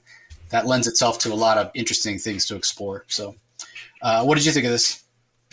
I thought this was really good. I have to admit that what threw me off was it threw me off first negatively. I thought, how are they using smartphones? And then suddenly it hit me, and I'm like, duh. Well, they're using smartphones because the DC timeline is extremely tight. This is really only maybe 5 years ago. I mean, when Robin joined the Titans, he was maybe 15 or 16, and now he's 20, like maybe this was 5 or 10 years ago. But if this is based on modern times, going 10 years ago, it just occurred to me that we still had smartphones 10 years ago. I mean, my God. So it made me realize that Mark Waid is doing something that needs to be done if comic books are supposed to appeal to a new generation, and that is, the golden age of heroes is going to the timelines have to be moved up, and because of technology are increasing so fast, from 1990, I think what Facebook debuted in 1996. I mean, the technological revolution, which has impacted our society, is so huge that, I mean, in the last 23, 25 years, it's been huge. And so that has to be reflected in some way in the initial original years of these Teen Titans. And Mark Waid very wisely, and I think very brilliantly, utilized the character of Roy Harper, and you absolutely nailed it. And it's reflected in the story that, of course, Roy Harper would be more prone to love social media. He's not getting attention from Green Arrow, so naturally he loves the attention of social media. Although, what does that say for the rest of us? Do I need more attention from my own family? But in any event, I thought it was some good character work. I like Dick Grayson's frustrations. I like Donna Troy's conversations with Wonder Woman. I want to give some compliments to Mark Waid, who by his own admission says he doesn't understand Wonder Woman, but I think he understands Diana well enough. When Diana makes a comment about Batman, she tells Donna that, I do know that Batman likes to cast a large shadow. Batman figures that no one on the Titans is as experienced as Dick Grayson. And of course, we got Green Arrow is not exactly around enough for Roy. We got Aquaman giving advice to Tempest. Who will at the time, or I think it was Aqualad at the time, was having a relationship with Donna Troy. This all comes together very well. And again, this is something that in masterfully Mark Waid's kind of way, he's telling these past stories that we can look back, and these past stories can be incorporated in present day storylines. And that's really the brilliant way of doing it. You can tell past stories and current stories and connect them at the same time, which he's already done in the pages of World's Finest. So I thought this was pretty damn good. Yeah, moving on, we have Superman Lost #5, written by Christopher Priest, plot and script, Carlo Pagulian, plot and pencils, Jason Paz on inks, Jeremy Cox on colors, Willie Schubert handles the letters. This has been sort of an up and down series for you as well, but I think you enjoyed this issue, so give us your thoughts. This was Christopher Priest. This is my favorite issue so far, because this is one where, what I wanted out of this series is what he explores in this issue, and that is the psychological impact that it has on Superman on Earth. 20 years later, he spent all that time being away from home. What's the psychological impact on Superman? And what I feared this would be, and what we got too much of in earlier issues, was just a bunch of adventures that Superman's on while he's lost. Well, no. I want to see more of the psychological element. And that's what we get here. And the moments in here that really... There were so many wonderful little moments in here that I thought were so well. It starts off with Lois Lane meeting Wonder Woman, arranging a lunch date with Wonder Woman, Diana, because she wants to borrow the magic lasso. And ultimately, she wants to use the magic lasso because she wants to use it to try to help Clark, help to ground Clark into some kind of the reality, the truth of his current circumstances into actual reality. Because Clark, he's not himself at work. He's staring off into space. He's distant. He's used to silence. He's used to being alone. He's used to being isolated. And we as the readers, we're still only getting snapshot of what he went through.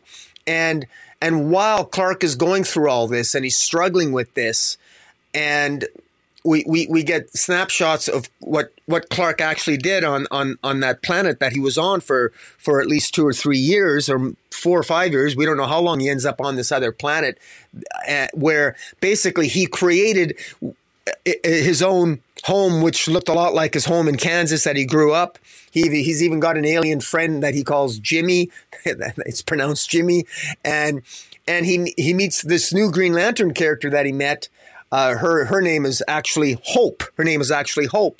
And it's incredible what happens because she's a Green Lantern that, unfortunately for Superman, she can't help him find home because when she became the Green Lantern, there was something wrong with the ring. She's lost. She doesn't even know where the Green Lantern Corps is. She doesn't know where Oa is. She doesn't know how to use the ring well enough. The ring is somehow flawed in some way that she can't get Superman home. And even if she could get Superman home, she falls in love with Superman during the years that they spend together on the planet. While this Jimmy character is trying to find a way using science to get Superman home, to get Clark home, Hope is falling in love with him. And you get the hint that Clark is falling in love with Hope as well. There's a scene where he's staring at Hope for one moment while she's actually in the shower. And it's a very provocatively drawn. Carlo Pagliolano's art is fantastic. Jason Paz on the inks. Jeremy Cox on the colors. She's a sexy, good-looking Green Lantern. And and she is so in love with Clark that she actually sabotages and renders unconscious Jimmy as he discovers a way to send Clark to get Clark home. And you really begin to see exactly what Clark went through, just a hint of it. And at the end, it shows the present where Lois wraps the magic lasso around Clark, and there's just silence. And what I like about this is Christopher Priest is doing something that we don't see enough of with Superman. Most writers will make us privy to Superman's thoughts. Christopher Priest doesn't do that here. It's more powerful when Christopher Priest lets Carlo Pagliolano's art speak for itself. Clark is silent. He's lost in his own mind, and he's going through something, and it's a magic lasso of truth where that grounds him into reality at the end, where he just hugs Lois, and there's that moment of solitude and silence, and he is genuinely lost. This is an appropriately named title, and I love the character work here because it forces the reader to try to imagine what Clark went through when you're floating in space for years. And all you have is silence. And then all of a sudden you're back after 20 years and you have all this noise and you got to make sense of all that. How do you manage all that? I think Christopher Priest in this issue in particular does a fantastic job of just giving us a hint of what that must be like. And I just thought it was so great. The character work, the art, just fantastic. So this was definitely one of my candidates for my favorite comic of the week. So what do you think? Yeah, I mean, the art in this book continues to be absolutely fantastic. And you covered the emotional and sort of mental aspect of it really, really well. What I do find interesting, because there was a time where I was thinking, okay, well, if he's out there for decades and what have you, and he's all alone, the solitude and what have you. And Lois even comments on it when she meets up with Wonder Woman. Wonder Woman, asks how he's doing. And it's interesting, right? Because you wonder, well, hold on a second. If he was out there for so long, then, and he was by himself, you can kind of understand how an issue with him feeling alone. but like you mentioned, we realize that he hasn't been alone. So what are we really talking about here? Are we talking about him pining after a lost love? And how is that going to sit with a lot of longtime like Lois and Wonder, Lois and Clark fans, basically that love their relationship. So how does that work? That all remains to be seen. How that's all going to work, and if it's going to work on a better level or not. But for the most part, I find it to be pretty interesting. And then there are other aspects of the story as well. When we start talking about the political aspects of this planet, that the new Kansas or whatever you want to call it is, Priest doesn't forget about that. We get a little more context in terms of, hey, these people, they decided this. They decided that they wanted to be in this situation. This is what they voted for or what have you. So that's interesting on a lot of levels as well. So this continues to be a really good story, really enjoying it. And yeah, I mean, I can't say enough fantastic things about the artwork in it. It's just so good. All right, up next we have Unstoppable Doom Patrol #4 from writer Dennis Culver. David LaFuente is the artist. Brian Reber on colors. Pat Brosso on letters. Interesting story here that we're getting in the 4th issue. We get a lot of this doctor here, Dr. Cinco, that we've seen in the first couple issues. She's combined herself in some way. She's communed, the way she puts it, with fifth dimensional entities. So she has basically sort of 5 personalities. There's 5 people that she channels. Jackson, Elhim, Rez, Raz, and Yizd, I guess. You can call us Jerry for short. That's if you take the first letter of each of the people that or entities that she's channeling. It spells Jerry. And she gets a chance to talk to different members of the Doom Patrol. So it's a way for Dennis Culver to give introduction and some background into the various characters. So this is an issue for readers who aren't that familiar with Elastigirl or Robot Man or some of these other characters. And what I find interesting about it, Negative Man's another one who sits down and talks to Jerry. What I find interesting about it is Dennis Culver is taking aspects of the classic Doom Patrol, that characterization of the characters, and he's also pulling from things that Grant Morrison did and Rachel Pollack did, and he's sort of melding it all together, which is really, really interesting. And I think that's the best way to do it, right? The best way to do it is to really mine from all the previous iterations of Doom Patrol so that you're giving something to all the fans of the various eras of Doom Patrol, rather than just saying, okay, this is a sequel to what Rachel Pollack did or a sequel to what Grant Morrison did, or forgetting about the vertigo of the Doom Patrol and going all the way back to like the Steve Lytle version or even the Silver Age version. Instead, you're getting an amalgamation of all of it, which really opens up the storylines and story opportunities for Dennis Culver. And what it also makes me realize is that 7 issues is not really enough for Doom Patrol here, because I mean, we're over halfway through. If it's only 7 issues, this is issue 4. And I feel like we're just getting started. We're really just getting started. We had the road trip issue last time. We had the first issues to kind of establish what this new status quo for the Doom Patrol is. Sort of a situation where it's superheroes out there sort of rescuing people who don't know and don't understand their own newfound powers that they gained during the Lazarus Reign event. So, God, I hope it's selling well, and I hope that DC extends this. I hope they make it an ongoing, like they did with the G Willow Wilson Poison Ivy, because there's so much more to be told here. And Dennis Culver is going to be at San Diego Comic-Con, so I'm hoping to get a chance to talk to him. If not, I'll have him on the show later. I mean, we've talked about having him on before, and I'm not even talking about wanting to talk to him to come on the show. I just want to talk to him because I'm so excited about the series and just pick his brain and discuss it with him, because there's so much potential here. I'm really enjoying it. This is my favorite Doom Patrol series since all the way back in the 1987. That Steve Lytle drawn Doom Patrol was the last time that I really enjoyed the series. I can't remember. I'm trying to remember who wrote that, and I'm drawing a blank. But I'm going to look it up right now while you give us your thoughts, Rocky. Well, what I like about this issue of Doom Patrol is the focus on the psychologist whose acronym is Jerry. She's got multiple personalities, and all her personalities are basically from their fifth dimensional entities that exist outside of space time. And so because of that, she automatically already knows the deepest and darkest secrets of the Doom Patrol. She knows their psychological flaws, their maladies, and all the mental hangups that they have. And what the way in which that plays out is that when she's able to reach them in a way that I think she actually is probably one of the better comic book psychologists that I've ever seen depicted in a comic before.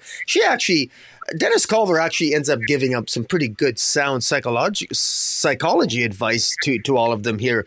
He could give a lot more advice to I'm sorry there I keep picking up an echo here, but I hope it doesn't come through. But in any event,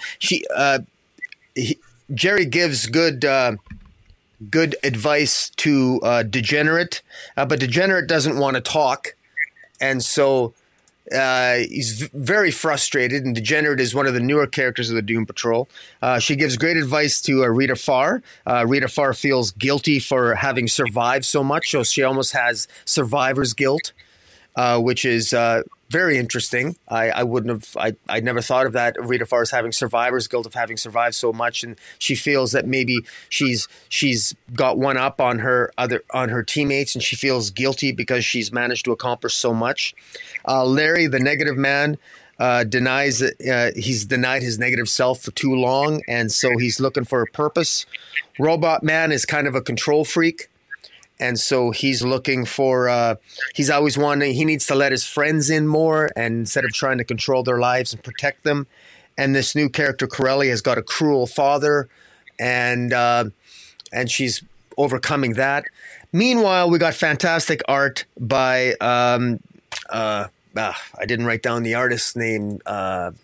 Is it LaFuente, yeah. But there's multiple double-page spreads here. Every time when there's a focus on Degenerate, double-page spread. Rita Farr, double-page spread.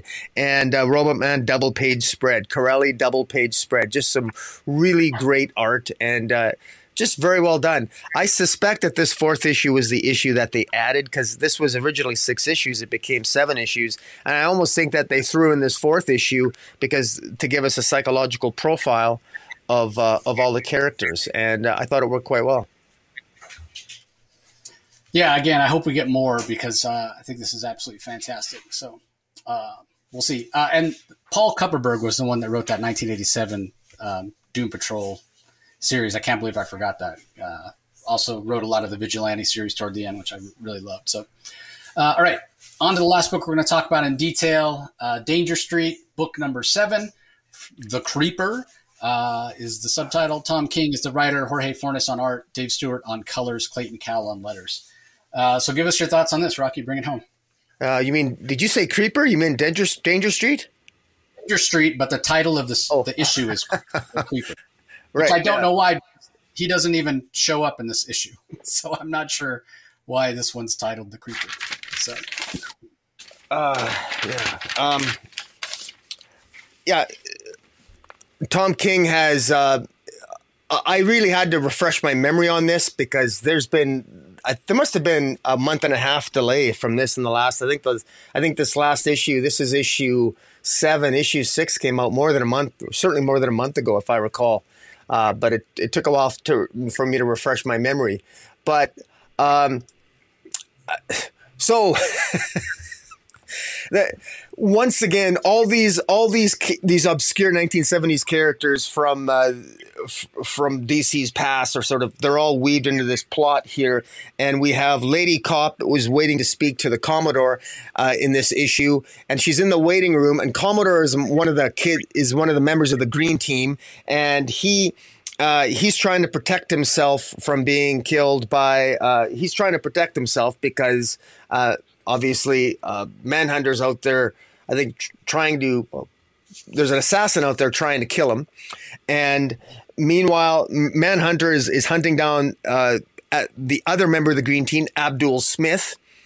And we have Warlord is in jail because Lady Cop arrested him, and he was apprehended in jail. And the Dingbat gang, the Dingbats of Danger Street, they captured Starman last issue, and they formulated a plan to basically break Warlord out of prison, because they want to break Warlord out of prison because they want to use Warlord, I think, to find Starman, because they want to kill Starman for killing Good Looks. Meanwhile, Darkseid and the Grandmaster are really concerned because Apocalypse and New Genesis are going to be destroyed unless they somehow resurrect or find Atlas, because Atlas was the god that was, I think, empowering up the planet of Apocalypse and New Genesis somehow. I don't really understand how, but that's what they're looking for. And Orion is getting drunk in a bar because Orion was defeated by Starman a couple issues ago, and Orion's job was to find the body of Atlas and to bring it back and I think somehow resurrect it, because Apocalypse talks about in this issue about somehow using the energies of a god, because the fire pits of Apocalypse can only maintain the energies on Apocalypse and New Genesis for so long, because the energy between the two worlds is it will slowly run out. At least that's what I can infer from all this. So all of this stuff is connected in some way, and I'm not really sure how, but this is one of those things where we're smack dab in the middle of this story, and damn if I'm not really curious to know how the Dingbats are going to break out Warlord, and how at the end here we have Manhunter trying to kill Abdul Smith, a member of the Green Team, and the Outsiders show up and incapacitate the Manhunter on the beach where Abdul is hiding away on a beach somewhere, and the Outsiders show up to incapacitate Manhunter, and we're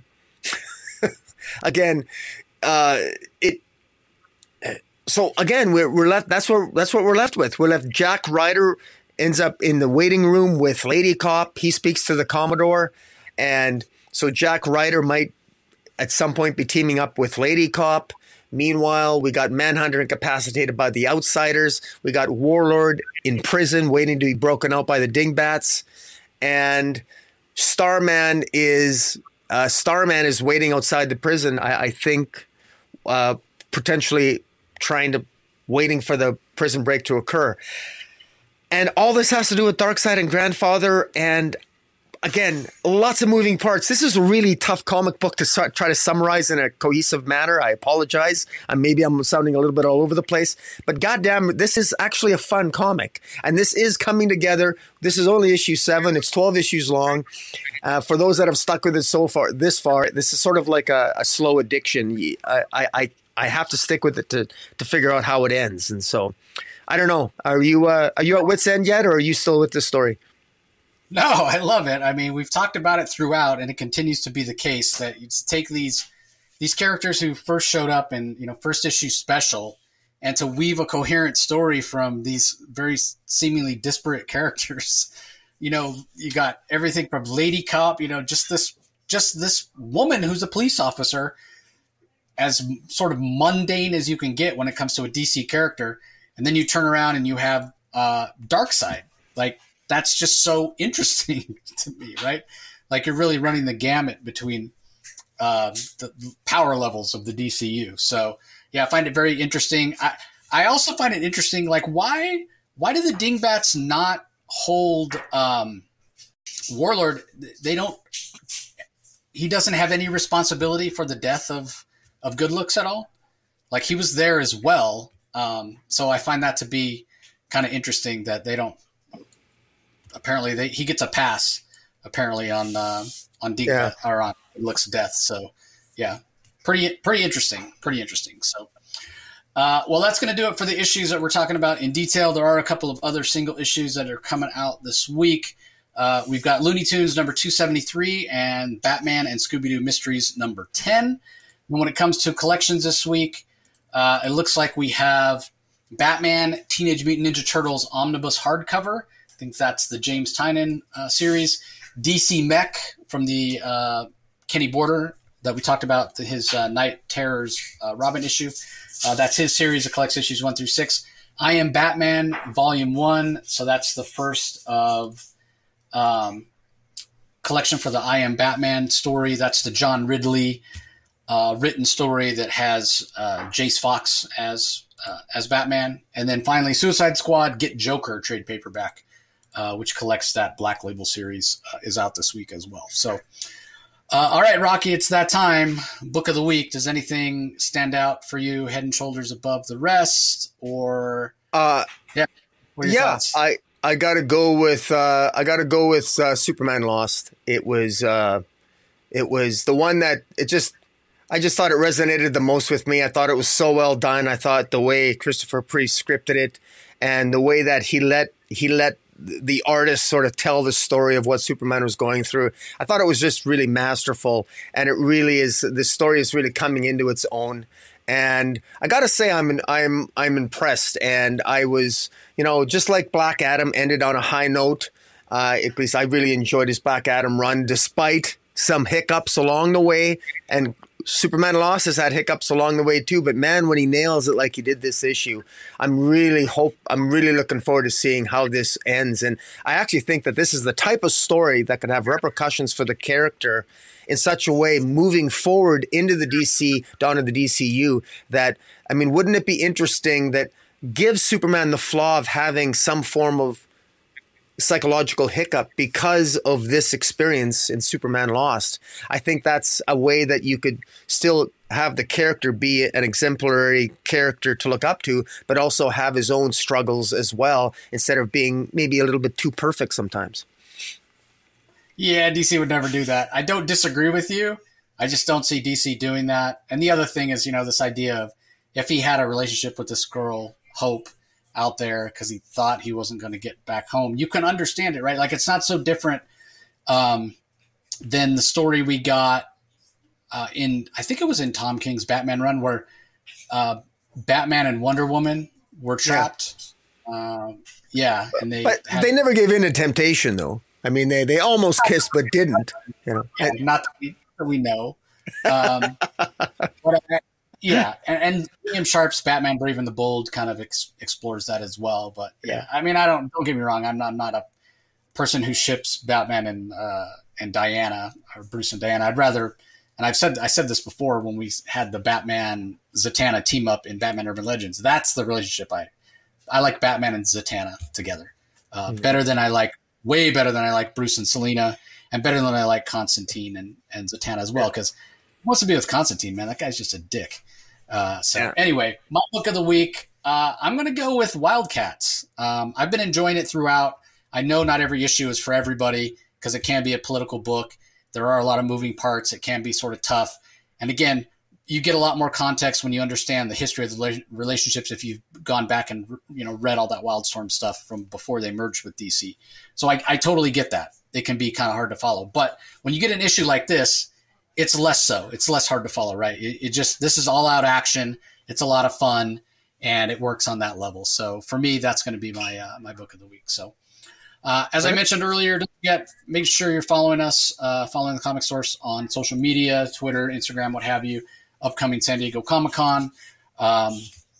If you're listening to us audio only, be sure you head over to YouTube and subscribe to Rocky's channel so you don't miss out on any of his content. Go back and look at past videos, reviews, and what have you. Ring the notification bell, subscribe, all that stuff helps us have access to more creators and more press previews and all that sort of stuff. So if you are watching us on YouTube and you haven't subscribed to the Comic Source for the other audio-only content, just go to wherever you get your podcast, do a search for the Comic Source and subscribe. We really appreciate it. I do have an interview coming up later this week with Rich Johnson. He is a former VP of sales at DC. He's written these really interesting guides to various comic book characters over the years. He's got one out for Captain America. He's got one out for Spider-Man. We specifically were talking about the Hulk. These guides are really great. They cover kind of big eras of various characters, those characters that I mentioned, plus some ancillary characters for those characters. Like, for instance, the Hulk talks about She-Hulk, talks about Abomination, some other characters such as that. And then there's reference in the back, hey, if you want to learn more about this era, go and read these particular books. So look for that interview, like I said, later this week. We appreciate the support as always. Any last words, Rocky? No, just, enjoy the summer, people out there. It's okay to avoid reading comics once in a while to enjoy the beautiful weather. Yeah, that is, unless you live in Phoenix, where we're about to set a record for most days over 110 degrees in a row. Yeah. So that's not exactly ideal. But anyway, thanks for joining us, everybody, as always. That's just one more reason I'm looking forward to heading to San Diego next week to get out of this heat. But yeah, we appreciate the support as always, and we'll talk to you next time. Catch you later. You can find the Comic Source podcast on Spotify, Apple Podcasts, Stitcher, Google Play, or whichever podcasting app you prefer. Please tell all your friends about us, subscribe, and rate us. The ratings really help with our visibility and our ability to reach new listeners, especially 5-star reviews on Apple. Also be sure to visit us at lrmonline.com to join the conversation, access the show notes, and discover all our other great pop culture content. If you want to email us, the email address is thecomicsourceblog@gmail.com, or you can follow us on Twitter, twitter.com/thecomicsource. Do a search for The Comic Source on Facebook and Instagram to follow us on those social platforms. All 3 spots are great places to find out when we release new episodes, as well as follow all our convention coverage. So once again, we want to thank everyone for listening, and we'll talk to you next time.